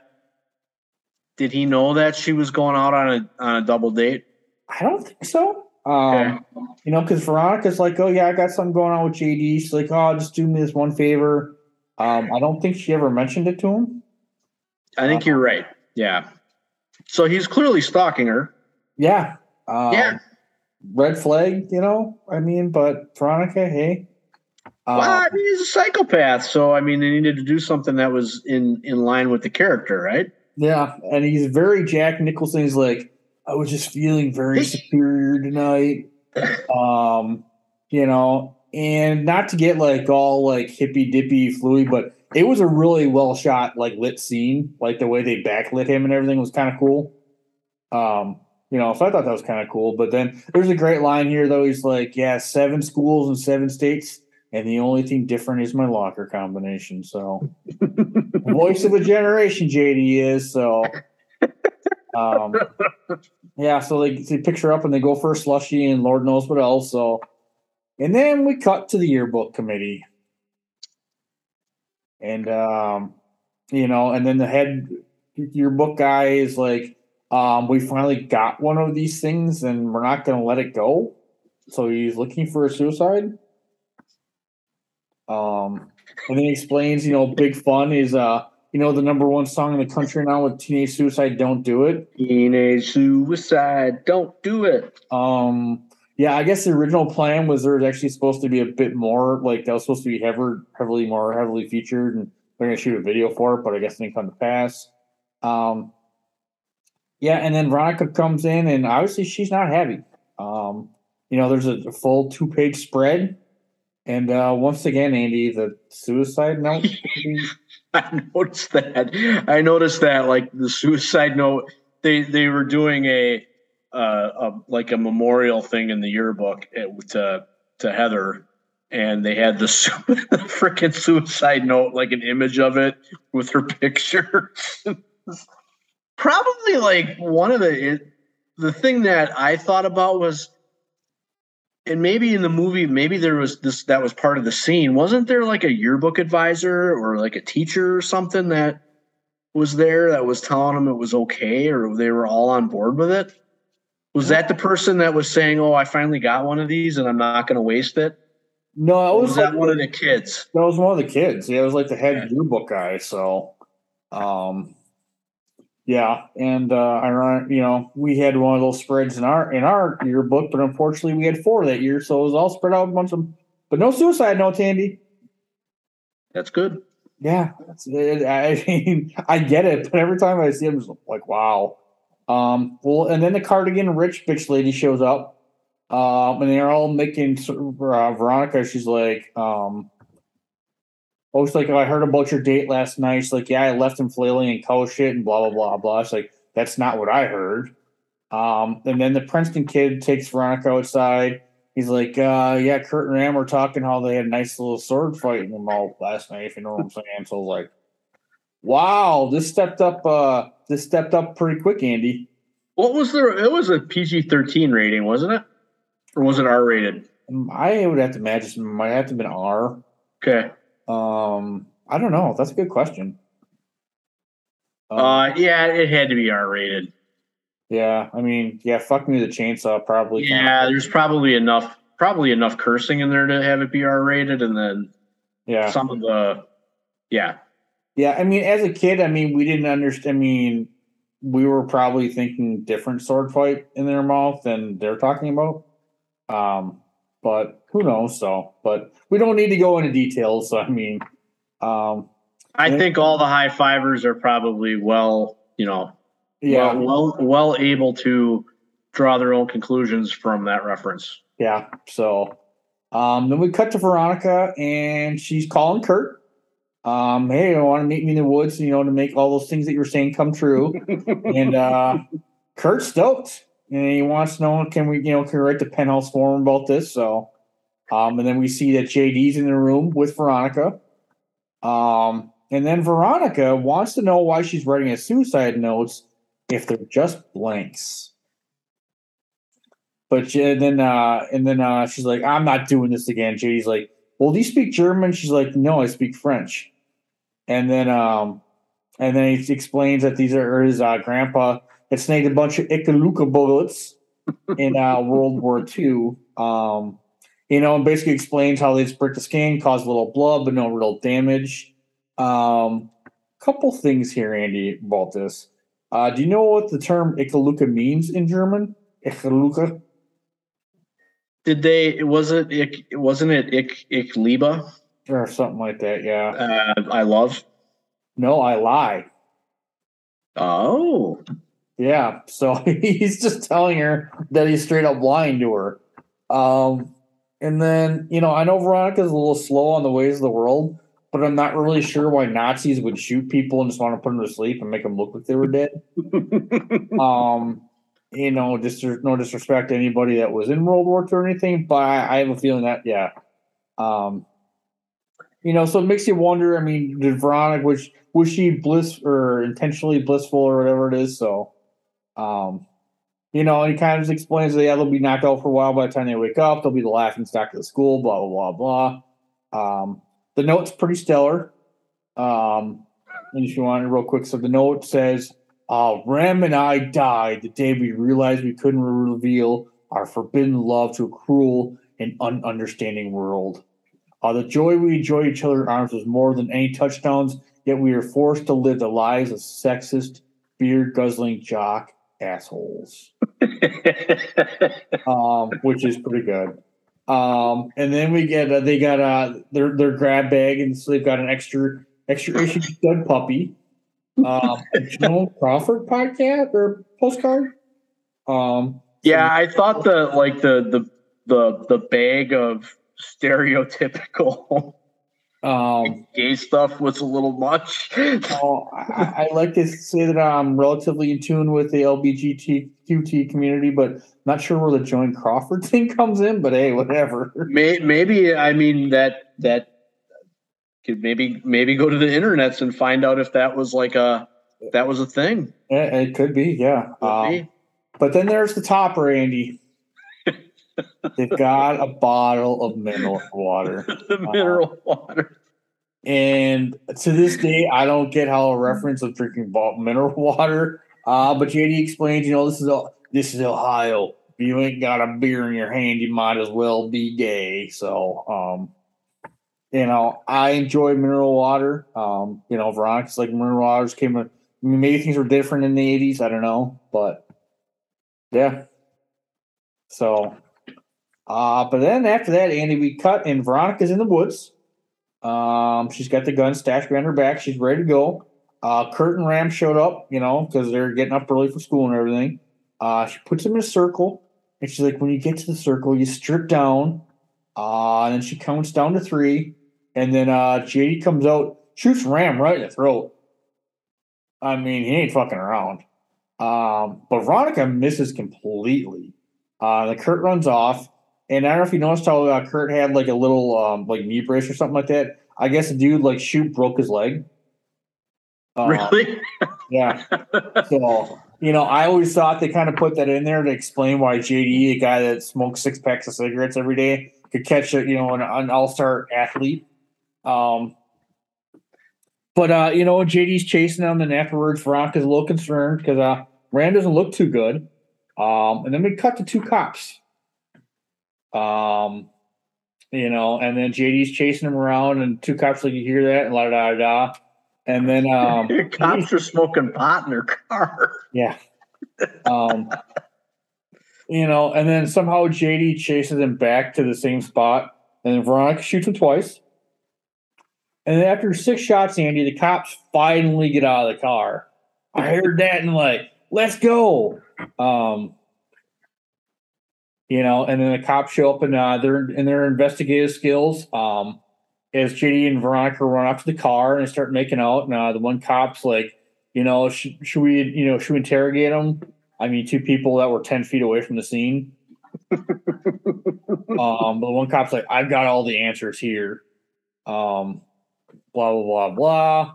Oh, yeah, he gets on the radio. He's like, yeah, should I pull them apart? And he's like, nah. And then I've got all the answers over here. And then the one cop's like, they're naked. Wait, are they naked? Fucking creeps. Once again, I always enjoy a movie that makes fun of cops too. That's always appreciated. Like Andy said, every adult in this fucking movie is a fucking idiot. And I was thinking back, after you said that, I'm like, yeah, every single adult that talks is dumb. Every single one. All of them. But then through the cops' amazing investigative skills, I mean, Andy, these guys were good. They deduced that it was a repressed homosexual suicide. Yeah. Yep. They shot each other in the neck and in the chest. Yeah, and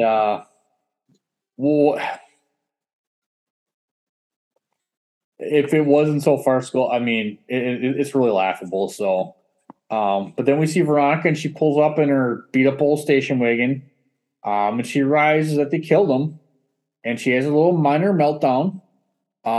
She tries to light a cigarette and she puts a cigarette, the car lighter out on her hand. And then JD, being the very sensitive human being that he is, takes her hand and lights a cigarette with her burning hand.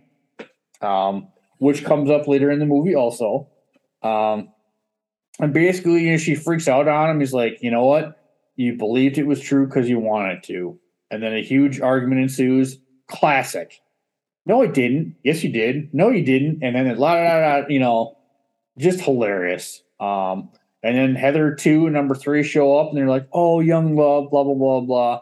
And then some girl who's basically the night crier of the school runs up and it's like, school's canceled because Kurt and Ram killed themselves in a repressed suicidal suicide pact. And then they run off. Veronica, at the end of the day, calms down and asks if they can make an ice rum before the funeral. Blah, blah, blah. So, real quick, Ian, so I don't want to pick nits here, Andy, but this is a pretty eventful week. Yeah, it is. I mean, what you had Sunday, was it Saturday when Heather killed herself? Yeah, and then they had a funeral already set to go on Monday. And then they're out of school on Tuesday, and then it's a busy week. Because it ends with the pep rally on Friday. So yeah, but the thing that I kind of liked about the movie was it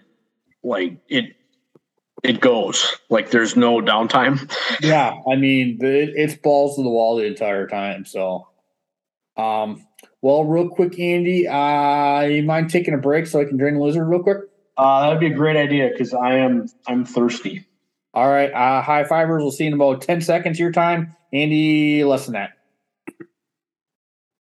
All right, high fivers. We are back. Real quick, while we were took a quick break there, real quick. The Brewers did win, Andy. 1-0, by the way. 1-0. Wow, offensive explosion tonight. Yeah. So by the time this comes out, I'm sure the Brewers will be eliminated from the playoffs. But I went over Rams IMDb, but yeah, you were right. He did, probably about 4 or 5 episodes of NCIS. What else we got here? A lot of TV stuff. Rent to Elf, but he's in an episode of Castle. iCarly. I guess he's on a couple episodes of Dexter. But yeah, CSI he was on, and I guess Oh, okay. So I guess the role he played in NCIS, he actually played on JAG more full time. So it was like one of those crossover things. So I guess he's on Spider-Man and so Enemy 3. There is a JAG NCIS crossover. Are you fucking serious? Like that's a thing? Oh yeah, yeah, I guess so. So, oh hey, if you ever want to piss my brother off, talk shit about Jag. He loves that show. I would never want to piss your brother off, Andy. That's never happened. He was in summer school. Speaking of what's his nuts? Oh my God, what's his name? Mark Harmon. Yeah, Little House on the. He was on Love Boat. He must have been super fucking young. Little House on the Prairie, Trapper John, the original Starsky and Hutch. So yeah, this kid was a kid actor for sure. Trapper John. Yeah, Jesus fucking. Wow. Wow. Yeah, so I guess Betty Finn played an uncredited underage hooker in the first Lethal Weapon movie. Okay. And then Glenn Shaddix, the priest, like you said, he was in Beetlejuice. Obviously this. Where'd he go? I know. Listen, he was in. He was in Demolition Man. That's what I. Yep. Okay. Yeah, that was like his big role. But I think he may have passed. Yeah, it looks like he passed away in 2010, unfortunately. So, let's see here. The Postman Always Rings Twice. Beetlejuice. Demolition. Sleepwalkers. Multiplicity. Bunch of Planet of the Apes, I guess. The one with what's his nuts, Mark Wahlberg. So, had a decent career. Had a decent career. So, all right, yeah. So, thank goodness for Al Gore inventing the internet here. So, man, just imagine if he would have been president. We'd probably be fucking driving flying cars by now. Yeah, well, I mean, it's funny because Back to the Future. I mean, Back to the Future 2 took place 7 years ago. So, yeah, too bad. The Florida team won the World Series. So, I saw something on the interwebs earlier tonight that we are 8 years away from the 80s being 50 years ago. Wow. Yeah. Yeah. Yeah. I mean, yeah, the 80s, the kids now are like what the 50s were to us. So, man, it's been a good run. So, well, Andy, this is probably the scene we've been looking forward to, probably one of the most. The funeral of Kurt and Ram as they're dressed up in their football uniforms. They got helmets their leather jackets on with their helmets. And football. Classic, but Kurt's dad is handling this pretty well. But he tells Kurt that he loved it. He did everything, and then he breaks down and just tells everyone that he loves his dead gay son. I can't do this speech justice. Check it out for yourselves. But there's a very, very well timed. I don't know if this is planned or not, but someone blows their nose right at the right time. It's fucking great. So if they plan that, kudos to them. But not. But JD and Veronica are making jokes, and JD's like, I wonder how he would react to if his son had a limp wrist with a pulse. And then we see one of Kurt Ram's younger sisters, and she's all sad. Then we go back to Veronica. She's back in the diary. Another great line, Veronica, or she's like, my teen angst bullshit has a body count. In her diary says, death gave Heather depth, Kurt a soul, and Ram a brain. Are they going to prom or are they going to hell? So I'm sure there's a tagline somewhere. And then we get another board meeting, Andy. Yeah, the teacher's lounge. Yep. And smoking in the teacher's lounge, by the way. This is another thing I'm glad you brought up because the teachers are just burning nails left and right. And I believe at a time when we were in school, there was when the door to the teacher's lounge opened, there was a lot of smoke pouring out of it. Yeah. To people younger, I mean, you could smoke in public back in the day, so. You know where you can still openly smoke in public? Texas. Slinger Super Speedway. Huh. I mean, that makes sense. I mean, so. Yeah. You been to a race recently, or just? I took Hank to maybe this is tangential here. I took Hank to a monster truck show last week. Oh, nice. Yeah, which was fun. 5-year-old kid likes to watch trucks get smashed. Well, yeah. But I was somewhat taken aback by the number of people who were openly smoking cigarettes in a public environment like that. Granted, it was outside. Yeah. But I was, that happened. Slinger Speedway, the home of the world's fastest oval quarter mile. So, the fastest quarter mile in the world was filled with mud. Yeah. Huh. Actually, sounds kind of fun. I'm glad. I mean, for business wise, I'm glad that place is still around. So I'm sure the neighborhood's not too happy about it. So, but yeah, the school. Anyways, smoking. Yeah, and teachers. Well, I'm gonna say it's funny. You watch movies like the '60s, and I remember the one thing I took from Godfather was like when Michael Corleone was being quizzed by the Senate, he's just smoking up a fucking storm. They're in a Senate hearing, and he's just gritting away. I mean, kids. I mean, there was a time you could smoke in a plane. Yep. Yeah, you could pretty much smoke wherever you wanted, wherever you wanted to go. I remember my dentist telling me that like he used to smoke in the office, like doing like with people for a while, like in the 70s, that was a thing. Like he's had a big ashtray next to the spit tub. So doing a filling or whatever, he's gonna enjoy a nice smoky treat. Yeah. Oh, I hope that wasn't Dr. Hartley, because that's another asshole I've got. No. This is my dentist up here. Fuck that guy. Goddamn Dr. Hartley, cocksucker. Yeah. Anyways, but yeah, Miss Fleming, she gets her little love in. But she reminds her we were in a similar position on Monday. And that like that principal is like, maybe this is more your speed. Yeah. The one guy tries to talk her down. He's like, no, la da da da. But Andy, then we cut to the cafeteria. She's calling for everyone's attention. And I didn't realize this until I watched the commentary, but I guess everyone's wearing black armbands, but you can't see half of them. I didn't notice that.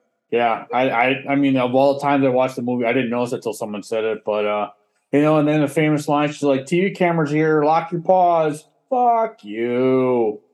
That was harder to pick up when I watched it the last time. I know. Than what I remember. Like I remember that being very evident. Yeah, I always wonder if we're Mandela effect there on that one, if it's even exists. But I mean, who knows? Could be. Heather Duke's on camera in front of the cameras once again. Fancy guy wants to copy this for his Princeton application. Blah blah blah. And then we cut to JD's house, and him and Veronica are on the couch, and we finally, the first time we hear the song "Suicide Don't Do It" by Big Fun. Could they think of a worse fucking name for the goddamn band? Jesus fucking Christ. And then JD's dad comes home and we get the weird relationship conversation stuff going on. And he tells Veronica and JD, Veronica's like, oh, great, the beaver's home. And then dad's got a videotape. He's like, we won. He gets his he got to blow up his building. The judge told all those old biddies to slurp shit and die. We forgot to mention, that he was arguing with some committee because Glenn Miller and his band took a shit in a building, so they wouldn't let him tear it down. So forgot to bring that part up. The scenes with his dad were actually pretty funny. Oh yeah, so here's an idea for you, Ted. Maybe a prequel with JD's dad. Ooh, yeah. Huh. That's actually a really good idea. Yeah. Okay, no one steal our shit. Yeah, if anybody writes a prequel for JD's dad, I'm fucking coming after you. Yeah. Ivers, you're on notice. Yeah, that's gonna piss me off. This is documented. Yeah. I wish there was podcasts in the 97 when I put The Rock over as a heel, because I could make some money off of that right now too. You did. I laughed at you. Andy, I was wrong. I'm sorry. Yeah. Now look at him. He's like the biggest movie star in the world. Literally. What do I get out of it? Nothing. No. Just satisfaction knowing that you're right. Which that and 50 cents you can make. You can put a down payment on making a phone call if you could find a payphone. When's the last time I saw a payphone? Been a while. But yeah, and basically he won. We get a videotape of them blowing up a building. That went quick because the judge did that, and the next day it was being blown up. But his dad put a Norwegian in the boiler room. Set off a pack of thermals upstairs, and we cut to JD, and you see the wheels turning, like father, like son. So, and then the crazy line, he walks away, and front guy's like, "Do you like your father?" He's like, "I haven't given it much thought." But I don't know why I did it with a British accent, but he's like, I liked my mother though, and then she walked into a building right before my dad blew up. Everyone says it was an accident, but his mom knew what she was doing, blah, blah, blah, blah. They find out that JD's pretty fucked up. He's a psychopath. Yeah. Oh, and then, sorry, I misspoke. So this is the part where Big Fun comes on the radio. They're jamming out, blah, blah, blah, and JD just randomly shoots his radio. So, for high school. Did you notice like their stereo stuff was covered in, they looked like rocks? Yeah. I don't remember that being a thing. No. I guess just for psychopathic construction workers, I guess so. Yeah, that was weird. But yeah, JD does like to walk around with that gun a lot, so and then Veronica's like, "That's it, we're breaking up," and JD doesn't take it very well. No, he doesn't. Rapey. Because he's a fucking psychopath. Yeah, she goes away. She's like, "Yeah, we're done, blah, blah, blah, blah. You stay home and shoot your toaster, blah, blah, blah, blah." So, next JD meets with Heather Duke. And he blackmails her with some pictures of her and Martha Dump Truck. Yeah, her and Martha were like budzos when they were younger. There's pictures of them hanging out together or something. I mean, I know it's been a long time since it's been in high school, but how the fuck vain you gotta be if you need blackmail because you're friends with someone when you're a little kid? I was like, wow, Heather, you're a real bitch. She was trying to fill the Heather Chandler role. She was stepping into it. Yeah. I mean, like Veronica said later in the movie, I cut Heather Chandler's head, and then Heather Duke's head grew right in front of her, right there. So, and then we get JD with a bunch of Moby Dick references because he knows Heather Duke likes Moby Dick. I guess this is supposed to be Catcher in Her Eye, but JD Salinger doesn't let anyone use it, so they couldn't afford it. He just likes suing people. And then, basically that, we find out that JD needs a favor, and it'll be one that Heather Duke's going to enjoy. And then Veronica breaks into Heather Chandler's locker, finally. I don't know why they haven't cleaned it out. And this is the first time that we see Heather Duke rocking the red ribbon. We didn't mention earlier that all these girls are color-coded by their station in society, which is pretty awesome. Yeah. And then we cut to Veronica and Betty. They're playing croquet. Once again they're accessorizing their clothes with the balls. Betty wants Veronica to knock her out, but Veronica's like, "That's not how I play." And then she finally does. And then Heather Duke and McNamara show up. Listen, once again, now Heather Duke is in full red. She's fully transmorphed. It was kind of cool. She was adding a little bit more and more, and now she's fully morphed into Heather Chandler. And then we cut to Martha Dump Truck. She's kind of watching a basketball game, and then she just spilled a soda all over herself. And then we see her walking out with a piece of paper on her chest, and sounds like she belly flops in front of a car. So more suicides, Andy, but we'll find out what happens with that a little bit later. And next we cut Veronica's parents. I don't know if we ever got their names. Like very few of the adults actually had names. You're right. I think the only adult that I remember the name was a guidance counselor. What was her name? Mrs. Fleming. Yeah.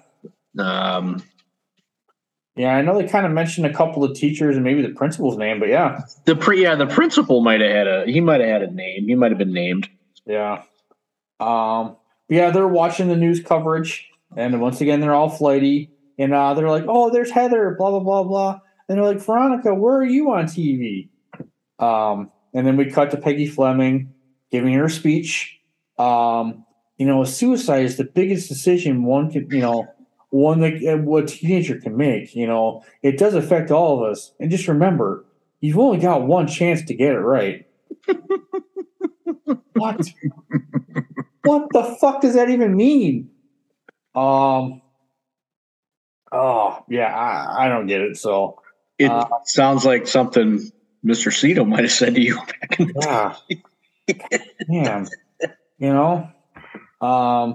no disrespect intended to Mr. Cito. I'm sure tried very hard. All the disrespect to that cocksucker. So whoa!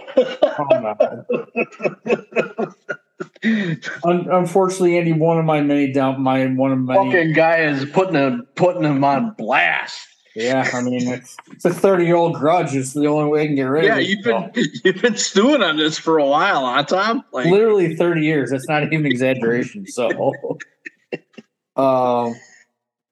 yeah, but Veronica gets mad at all this TV coverage and all of their, the media is eating teenage suicide up to the spoon, and she ain't kidding. She gives her angry teen speech, and her mom claps back is like, teens want to be treated like humans only because normally that's when they are being treated with humans. And then she's like, "Do you want some pate?" Like goddamn pate! What the fuck?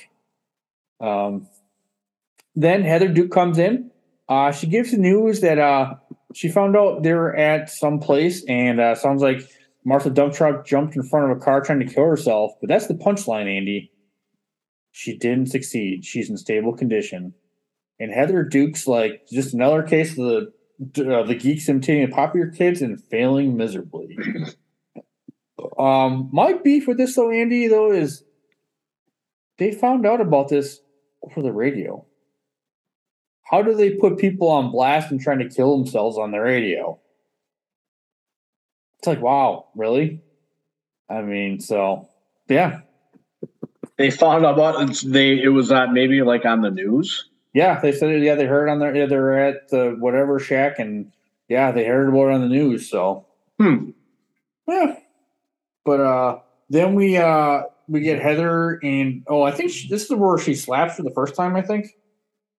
Because she's being stupid. So yeah, Winona Ryder just slapped Shannon Doherty, and I guess everyone else wanted to slap her too, but that's an art in itself. But we cut in. They're kind of hanging out, and Heather Duke's got an ice pack in her face because she got slapped. But they're listening to that radio show Hot Probs, which I guess is like the precursor to that show Love Line with Dr. Drew. And I guess the DJ radio that did this actually was the guy that started Love Line. So, yeah, we have Heather McNamara getting on the radio, and she's talking. The last guy I had sex with killed himself the next day.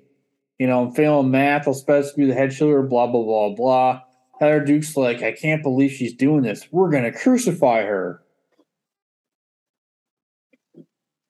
What a bitch. And then the next day, we see Heather number 3 in the room, and they're badgering the living shit out of her. And somewhere on the chalkboard, poor little Heather. And then this is where Veronica says the line, we killed Heather Chandler, but Heather Duke's head grew up in her place. And then, Heather number 3 runs to the bathroom, and Heather Duke's like, oh, I wonder if she's going to cry. She doesn't come back. Veronica goes and saves her. She's taking a bunch of pills. She's spitting. She's trying to spit them out. He's like, "What are you trying to do? Kill me?" And then Heather's like, "What are you trying to do? Sleep?" When I chuckled when that was a good line. Yeah, you trying to do sleep. Yeah, and then Heather's like, "Suicide's a favorite private thing," and then Veronica's like, "What do you want to do? Kill yourself? Become a statistic in the goddamn U.S. today? That's probably the least private thing ever." So once again, more credence to how the media treats teen suicide. And she's like, "If you're happy every day of your life, you'd be a game show host." I mean, Bob Barker living that life, Pat Sajak. Goddamn. Yeah, what's going on with him? Like, is he? I think he's still alive, isn't he? Yeah, Pat Sajak's still alive. I thought I saw him chumming around with some insurrectionists or some shit. Yeah, it could be. I mean, you're a TV show host. Why would you want to? Yeah. Shout out to Alex Trebek. Good run. Sad to see you go. That still hurts. Godspeed. Have they ever found a replacement for him yet? I gotta ask my mom. I don't know. Like, they do Celebrity Jeopardy with Blossom. What the hell's her name? I don't know, man. Yeah, she's got a weird name. But I know Aaron Rodgers was on there, and obviously Ken Jennings. But I mean, Aaron Rodgers was on a show where he got to proclaim how smart he is. Yeah, really weird. I know. They must have really had to twist his arm to do that. I know. So, so then Aaron Rodgers. I'm glad he's really embraced his inner hippie and just takes the off season and does fucking acid on the beach all the time. So good on him. He's in the fucking Ravi Shankar part of his career. Yeah, man. I mean, good on him. So then we cut to Jason Nene's burning pictures. And we find out that what he wants Heather Dukas to do is sign a big petition because Big Fun wants to play a prom. So Heather Duke's going to flex her muscles to get everyone to sign this petition, supposedly. And then she throws JD her copy of Moby Dick, which we saw her, which actually I don't think we addressed. Listen, in the beginning of the movie, she was like always buried in that book. Have you ever read Moby Dick? No. I haven't either. I don't know if I got time for that, so it's also pretty heavy. Someday, maybe. I don't read a lot of fiction. Yeah. Well, kind of hit or miss, but... Yeah. But we find out that Heather Duke got everyone to sign the petition, but we find out she wasn't necessarily upfront with everybody. Veronica busts out a bunch of things, blah, blah, blah. Oh, yeah, she's talking to Veronica here, sorry. And then she says, well, it was JD's idea. And then Veronica kind of stops, and then, Heather Duke's like jealous much. And then they get in their big argument, blah, blah, blah, blah. JD all of a sudden and then Heather Duke runs off, and JD swoops in all of a sudden. Out of nowhere, Andy. Just happens to show up. But he gets all lovey-dovey with Veronica, blah, blah, blah. He's like, what are you thinking, Darren? He's like, I'm thinking about slitting Heather or Duke's wrist and making it look like a suicide. He's like, I knew you'd be back, and she ain't really happy. So, then Veronica comes home, and goddamn, her parents are fucking dumb. She comes home, and her parents are like, sit down, Veronica. Your friend Jason Dean Kim says you're gonna kill yourself. And they, you're supposed to stay away from prescription pills, sharp objects, blah, blah, blah, blah. And then Veronica just walks away and takes a nap. I'm doing it. Just like, oh, you're going to kill yourself, and okay. You should always, like, if you're worried about a teenager harming themselves, you should just let them be alone for extended periods of time. Yeah, I mean, that probably makes sense. And then she goes, takes a nap, and then JD walks into her room again. Just happens to show up. And then he's, reading lines from Moby Dick. They're talking about killing Heather Chandler. And, of course, he gets the line Eskimo. And they go in this whole spiel. And Veronica tries to kick him out, but JD won't leave. But Andy, we flash to Heather Duke's house. And JD is rushing into the room with a dirty knife, and she's like, I think I know Heather a little bit better. If she's going to kill herself, so this knife's going to be spotless. I thought that was kind of funny. So JD cleans the knife, but he shows Veronica the knife, and she sees her reflection in herself. And she's looking in the mirror like, this could be me someday. Very deep, Andy. So yes, that was an inflection point in the movie. Yeah. Very obvious. But then Veronica's like, wait a minute. I'm the only one that can forge your signature. You think if I'm writing another suicide note, you're sorely mistaken. And then JD points out, society will absorb anything that their teenagers will do that they'll throw at themselves. And he just writes a note, life sucks. And then he runs into the room and he kills Heather Chandler. And then we see Heather Chandler's funeral, or Heather Duke. These funerals go pretty quick, Andy. They don't mess around. The mortician in Sherwood, Ohio must be very, very efficient. But we cut the funeral, but everyone's wearing those old school remember those old paper 3D glasses? So yeah, yep. Why don't you explain those to the high fivers, the younger ones, what those are? Back in the day, our 3D glasses weren't as fancy as they are now. They were basically just little pieces of paper with one red window and one blue one. I don't know why the different colors, but I guess it made it 3D.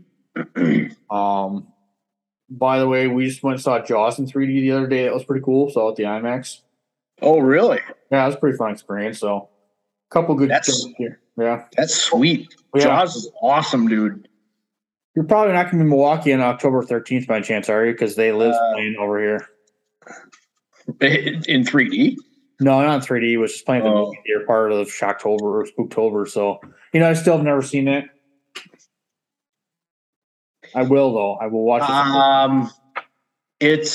It's good. Yeah. Like you should invest some time in it, man. I will. One of these days, it's gonna happen. So, side note, sorry. But Glenn Shaddix is back. He's giving his little speech. Things are a little weird. He goes on this thing. I can't even do it justice, but just the way that life can suck. So JD's suicide note woke. So I'm not sure if Heather Duke's suicide note is also going to make the yearbook. I guess we'll see. And then in all the passages in this book that were underlined, the word Eskimo. So I'm not sure how the preacher got a hold of the book so quickly. And I don't know if you know about Moby Dick. It's not a small book. But it is. But this is where things get a little weird, Andy. Heather Chandler shows up and tells Veronica that her life is so boring. If she's got to sing Kumbaya one more time, she's going to kill herself. And then she kind of looks at her. It's like, we already did. And then she's like, well, I made you spaghetti. And then she slams Veronica's face in it. We find out it was a dream, Andy. It's a dream. Yeah, that was a bizarre dream sequence. Like I thought that was like not needed. Yeah, it was. Yeah, I mean, yeah, it was. It was just odd, I mean, they could have done. I mean, it was funny, some great lines. But who knows? I mean, smarter people than us make those decisions. So, but Veronica wakes up and then she's done. She goes to her journals as her final entry, and she hangs herself. Andy, our protagonist, has hung herself, and just in time for JD to show up. With his big gun. I don't know what he's going to do. Is shoot her? I mean, I know her parents are oblivious, but you hear a big, Colt 45 go off like that. It's probably going to wake somebody up, but just me. And Veronica's mom is calling for dinner for like half an hour before she does anything. And JD's like, well, I loved you. I didn't think you had the stones to do it. I mean, I was coming up here to kill you, but first I wanted you to do my final masterpiece. And we find out, Andy, the petition was not to bring big fun to the prom. It was not to put a hot tub in a room. The hot tub in the cafeteria was a good bit. What was the other one? But we find out that JD has written a suicide pact for the whole school. We at Westerberg High will die. And he goes on his whole, all society sucks, blah, blah, blah, blah, blah. Our burning bodies are a protest to a society that degrades us. Fuck you all. Not very subtle. And JD compares this blowing up the school. It'll be a Woodstock for the 80s. So it kind of predates Woodstock 99 where they burned the whole place down, but that's actually kind of funny. I never thought of that before. It was a little prophetic, I guess, in that. So, but yeah, blowing up a school and, a hippie fest where people did a bunch of acid and got naked. A large music festival. Yeah. Yeah. I think that up until Woodstock 99, like Woodstock was a cultural touchstone, and then everybody's like, man, can we stop talking about Woodstock? Fuck that. Yeah. But yeah, her parents take forever, and then her mom comes up and JD's leaving. Mom comes in, and Veronica's sitting there hanging there dead. What's the first thing out of her mouth, Andy? I should let you get that job at the mall.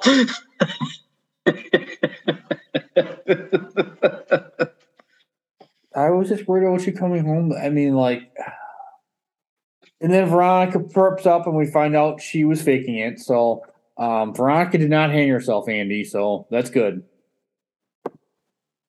Goddamn her mom. So that's the last time we see it. So and then we cut real quick and we see JD making a bomb.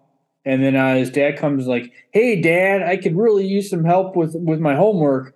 Oh, not right now, son. I'm too busy working or something like that. So, and then we cut to the school, and I thought JD was suspended, but he just shows up at school. It's been under a week, Andy, since he tried shooting the captain of the football. And it's and the one thing when I kind of rewatch this, it's amazing how it's business as usual. Like everyone's acting like it's normal. Like when we went through this, there was definitely a shift. I won't get too deep into it, but they just had 4 suicides and an attempted suicide in the past 3 days. And everyone's like, blah, blah, blah, blah, woo, And the discussion that the kids are having is like, oh, are we going to get a whole day or a half day off of school?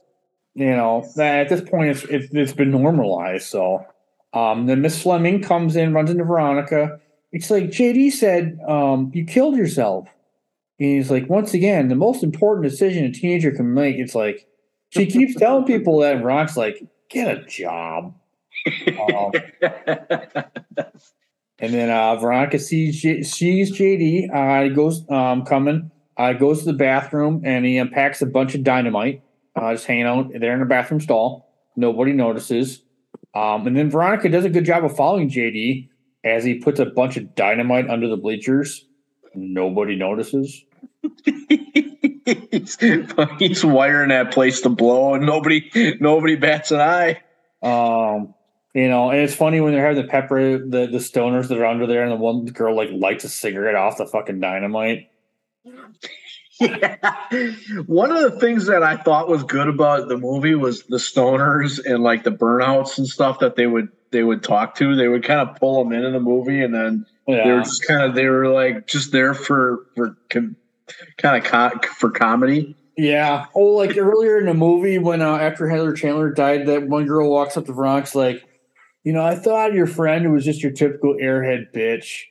I guess I had it wrong. We all had it wrong. And she just walked off being a stoner. Yo, bro, we had it wrong, bro. Yeah. And then the bell rings. Everyone's getting ready for their pep rally. And then she asked the one guy, she's like, "Hey, what's below the gymnasium? The boiler room." The guy's like, "You want to go to the boiler?" Or just gets kind of creepy. It's like, you want to get freaky in the boiler room. So I was like, all right. But then we see that JD's gone downstairs. And then Veronica follows in the boiler room. And once again, kind of picking this. Not a lot of good continuity here, but, it is what it is. But we see that Veronica busts in. JD's putting a Norwegian in the boiler room. Wonder where he got that idea from, Andy.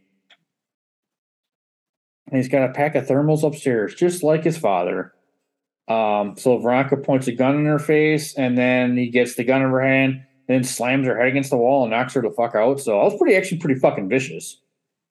Yeah. She took a nasty bump there, so and she wakes up, and JD's doing all of his bomb stuff. She hits him with a fire extinguisher. There's a struggle, and she finally gets the gun. And she wants to know how to stop the bomb.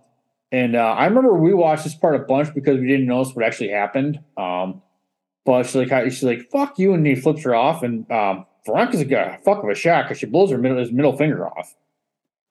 But she couldn't shoot Kurt before. No. Yeah. And that was a lot smaller gun. I mean, JD's packing some fucking heat with this whatever gun that is. So I just remember as kids, the middle finger thing was like a trope throughout because the nerds were like sit and spin. Yeah. And then he flips her off and she shoots his finger off. Oh, so great. Yeah, I just remember us watching like, wait, did she shoot this? Wait, what? And then yeah, she sure shot his finger off. And JD gives a speech about how different social types, the only place you can get on is heaven. Blowing up the school is getting back in society because society is the school, blah, blah, blah, blah, blah. And basically, Veronica figures out which button it is. She shoots him in the shoulder and walks outside to get some air. Just very casually, goes outside. But Andy, JD's not dead. So instead of actually going through with his plan and actually just blowing up the school anyways because he isn't dead, he just straps the bomb to himself and walks outside. I would say like the movie's like 103 minutes long. I would say like that whole pep rally scene is pretty it kind of loses some stuff. Like it's a little off. Yeah. It is what it is. But I guess what happened to a lot of it is there were a couple different endings that were supposed to happen. So we'll kind of go over that once we're done. Oh, really? Yeah. So we'll see. But yeah, she gets some air. He's got the bomb strapped to himself. They talk and la da da. And, he starts the bomb. And Veronica grabs a cigarette. And she just puts it in her mouth. And it's kind of an ode to when JD, had lit his cigarette off of her pain. So now she's going to light a cigarette off of his pain. Although he's blowing himself up with dynamite, she just burned herself with a lighter. But I got a great T-shirt idea that I'll tell you about this, after this, because I want someone stealing that, and along with your Big Papa Dean prequel. But starts the bomb, and she's, he's strapped to the bomb, starts it, and when JD kind of walks off and into the parking lot, and he's like, "Now that you're dead, what are you going to do with your life?" Yeah, so Veronica grabbed a cigarette, and he's not that far away from her, but he goes to a Jesus Christ pose, and Andy, JD done blowed up. He done, yeah. So, he done blew himself up. Yeah. So, I mean, like I said, picking nits, but I mean, you're for that close. I mean, Veronica's probably going to get some blowback, but her cigarette got lit. And then everyone in the everyone in the pep rally just runs outside because that's what you do when you hear a big explosion. Run towards the explosion, always. Just showing how oblivious everyone is. So, but yeah, Veronica walks in while everyone goes out. She runs into Heather Duke, and Heather Duke's like, "You look like ass." And then she steals her Red Bull, gives her kid a little kiss on the cheek, and she tells Heather Duke there's a new sheriff in town. She's gonna be the Heather that everyone deserves, even though she's a Veronica. And then she runs into Martha Dump Truck, who's in her little stroller, and she asks her if she wants to pop some popcorn and rent some movies. And then her and Martha Dump Truck roll off into the sunset.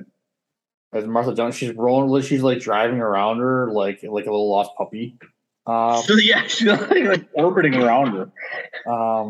So Veronica's gonna be the better Heather, Andy. So That wraps up the movie, Andy. And they went out with Que Sera again. Yep, a different version. Yeah, a little from Sly and the Family Stone. Mm-hmm. Yeah, interesting dichotomy from the beginning and the end. So, Andy, listen, we talked a little earlier. Obviously, like this scene was kind of convoluted, and you really kind of have to suspend your disbelief. But what did you think of the ending, though? I mean, it's kind of you gotta have like this redemption thing where Veronica throws off JD or turns on him. It's like kind of the baby face turn. Yeah. Yeah. So like you gotta have that. And clearly he was building towards like something spectacular in his psychopathy. So it aligns. I just thought the last like some of you mentioned some of the continuity stuff and it got a little unhinged, but I mean it's a farce. So whatever. Yeah, and I guess everyone that was involved was pretty young. I mean, like the directors and actors and everything. So, it is what it is. And I guess there were some more violent endings, but I guess they kind of wanted. They were kind of scared of copycats. So, I mean, you want to love Veronica, but if she kills herself, is everyone going to copy them? I guess one ending they had where she goes in there with Martha Dump Truck. And doing her thing, but Martha Dump Truck shoots her in the stomach and says, "Fuck you, Heather." And then Veronica's last words are, "I'm not a Heather," and then she dies. That's fucking dark, man. Yeah. That's messed up. I kind of like the line, "Fuck you, Heather," and she's like, "But I wasn't a Heather. I was trying to change." And then the other one, I guess, was in the original script, I guess. I guess Veronica kills JD but blows up the school anyways. And then we cut to there's a big prom and big fun's playing, everyone's dancing, blah blah blah. They're kind of with their cliques and everything. But then the song switch and then everyone kind of intermingles. And the jocks are dancing with the geeks and vice versa, and just kind of going with the whole line that JD's like the only place that true social types can get along is in heaven. So, I don't know. I kind of think the ending kind of fit. What do you think Stanley Kubrick would have done with the ending? That's a good question. I'm trying to do callbacks here. I mean, Veronica's they're too young to get naked and make out with Tom Cruise. There's no space monkeys in the movie. I think Veronica would have went to other schools and blew up more. I think, yeah. Actually, yeah. Maybe listening to Wagner. Yeah. Veronica takes her goddamn station wagon and puts a bunch of fucking subwoofers in the back and cranks some Wagner. She's going across country, blowing up schools. Yep, that's exactly what he would have done. So, yeah. Do you have any? Or she concocts some freaking or the whole thing occurs in a space station. Yeah, right. Oh, that's a good point, Andy. I don't know. I don't know what you would have done. So, I guess we'll never know. No. You've done Apocalypse Now on the pod, right? Oh no, yeah. Oh, that'd be a marathon. So someday I'm not to do that in a couple of volumes. Yeah, and you have to do the redo too with all the cutout scenes and everything. So, I mean, I'm not opposed to it if you want to do it someday. So, I mean, maybe what we should do is I've got to watch that. I got to watch that like beginning to end again. It's been such a long time since I watched it. Yeah, it's a fucking masterpiece. So, I mean, Martin Sheen's daughter's in this movie, so there you go. So, yeah. Well, Andy, any final thoughts here before we pull the train into the proverbial station, as the kids like to say? Do the kids talk about they talk about trains a lot now? They should. I mean, trains are very prevalent in our society. Oh wait, they aren't. But I don't know. Like I said, because you said you hadn't watched this in 20 years, huh? Oh, I cannot remember the last time I watched it. How did it hold up from previous? From when you left it? I thought it holds. I think it holds up pretty well. Like it's. I mean, there isn't anything in there that's very like time dependent. So like sometimes you see these movies from the late 80s or early 90s, and they're really dated because they're doing things that are very specific to the time. Yeah. But it's a kind of a plot movie, a character movie. I mean, you could remake it now if you wanted to. Yeah, and which I listen. Like I said, so is that series on Amazon? When I was searching for the movie on Amazon, I thought I saw when you type it in and then you have all of the things like that. I thought I saw a series. Okay, yeah, I've heard that too, and I know there's a play that's supposed to be really fucking good. And so you're talking about a prequel, but if you were going to make a sequel, how would you continue the story? I don't know if you can. I mean, yeah, I mean, if you had to, does Veronica ever get caught? Is JD dead? I mean, that'd be some trickery if JD ain't dead. But I mean, if he's a figment of her imagination.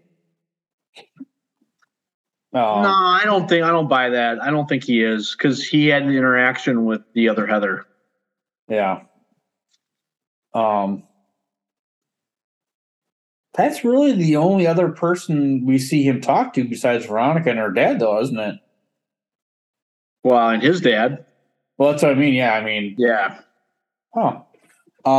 Yeah, it'd be a couple different ways you'd like see, or like if she's got kids and what her kids go through. So, yeah, I mean, this is definitely one of those movies where you don't want to see a sequel. I mean, this is definitely a masterpiece on its own.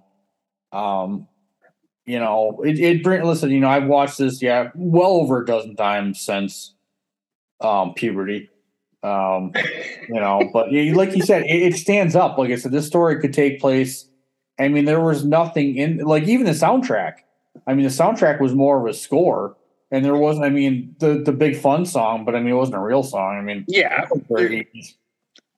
The only thing that I don't think there's anything in the movie that dates it to the point where you can't ignore that. It's not like they spent all their time in a phone booth or something like that. I mean that. Yeah. Besides the couple cars that you see in the movie, but I mean, right. Yeah, but they were using flip phones to communicate all the time. Yeah, I mean, even the costumes. I mean, you could see people wearing everything they wore. Besides the swatches. I mean, that was kind of dated, but yeah, it was. I mean, it really transcended in time. So I mean, we could probably watch this 20 years from now and probably get the same thing out of it. So yeah, it was. It's a classic. Definitely top 10 favorite movies. I know you and I have a lot of history, so I really couldn't think anyone else would want to talk to you about this. So, I just appreciate you watching this with me. So, yeah, it was a good time. We had a lot of fun watching this movie when we were youngsters. Yeah, well, I mean, a lot of scenes we just watched over and over. We didn't have a VHS tape. I actually taped it off. What I did is I taped it off HBO. That's what it was. Well, a VHS tape. It just wasn't like a movie. It was, you ripped it off from TV. Yeah. That's what I remember. Yeah, I remember because now it's all coming back to me because we saw the ending. We're like, what the fuck is this movie? So I went into this thing called a TV guide. And I don't know if kids know what that is nowadays. Tell the high-fivers about a TV guide. A TV guide was this thing. It was like a magazine. And you looked it up, and it told you what time movies were playing on which channel. What's a magazine, Tom? Tell the high-fivers about a magazine. It's a magazine. Is this thing. It's got words and pictures in it. It's like the younger high-fivers. Yeah. It's a physical thing, like a sheet of paper. I don't know if you guys know what that is. A printed publication, yes. Yeah, and we get it in the mail. Remember, the TV guide was like a thing you got in the mail. Yeah. Every week you got a TV guide in the mail. Yeah, but we figured out when it was playing. We threw in the old tape player, and then we went out and terrorized Delafield, breaking and setting things on fire, and came back and watched the movie. See, now I didn't get the TV guide. We didn't subscribe to the TV guide when I was a youngster. We got the TV section out of the newspaper. Oh, so yeah. Maybe you want to explain to the high-fivers what a newspaper, the younger high-fivers, about a newspaper. And what's funny is my mom still gets a Sunday paper so she can get the guide out of there still to this day, and she still writes checks. So, I'm on the bomb. So, I bought a Sunday paper a couple weeks ago for I don't know, like $5.50, and nice. There's like nothing there. No, it's like there's a bunch of old wire stories that were printed from Saturday. Yeah. Like, I can see why people don't spend money on printed newspapers anymore, because this is a bunch of shit. Yeah. Yeah, so we taped Heathers, and then HBO After Dark was after that, so I'm sure we caught some naughtiness on that whole tape. So, we were at my dad's house, and my dad was a very laissez-faire parenting at this point of his life, so he kind of let us go terrorize things, so we probably and I mean, in all reality,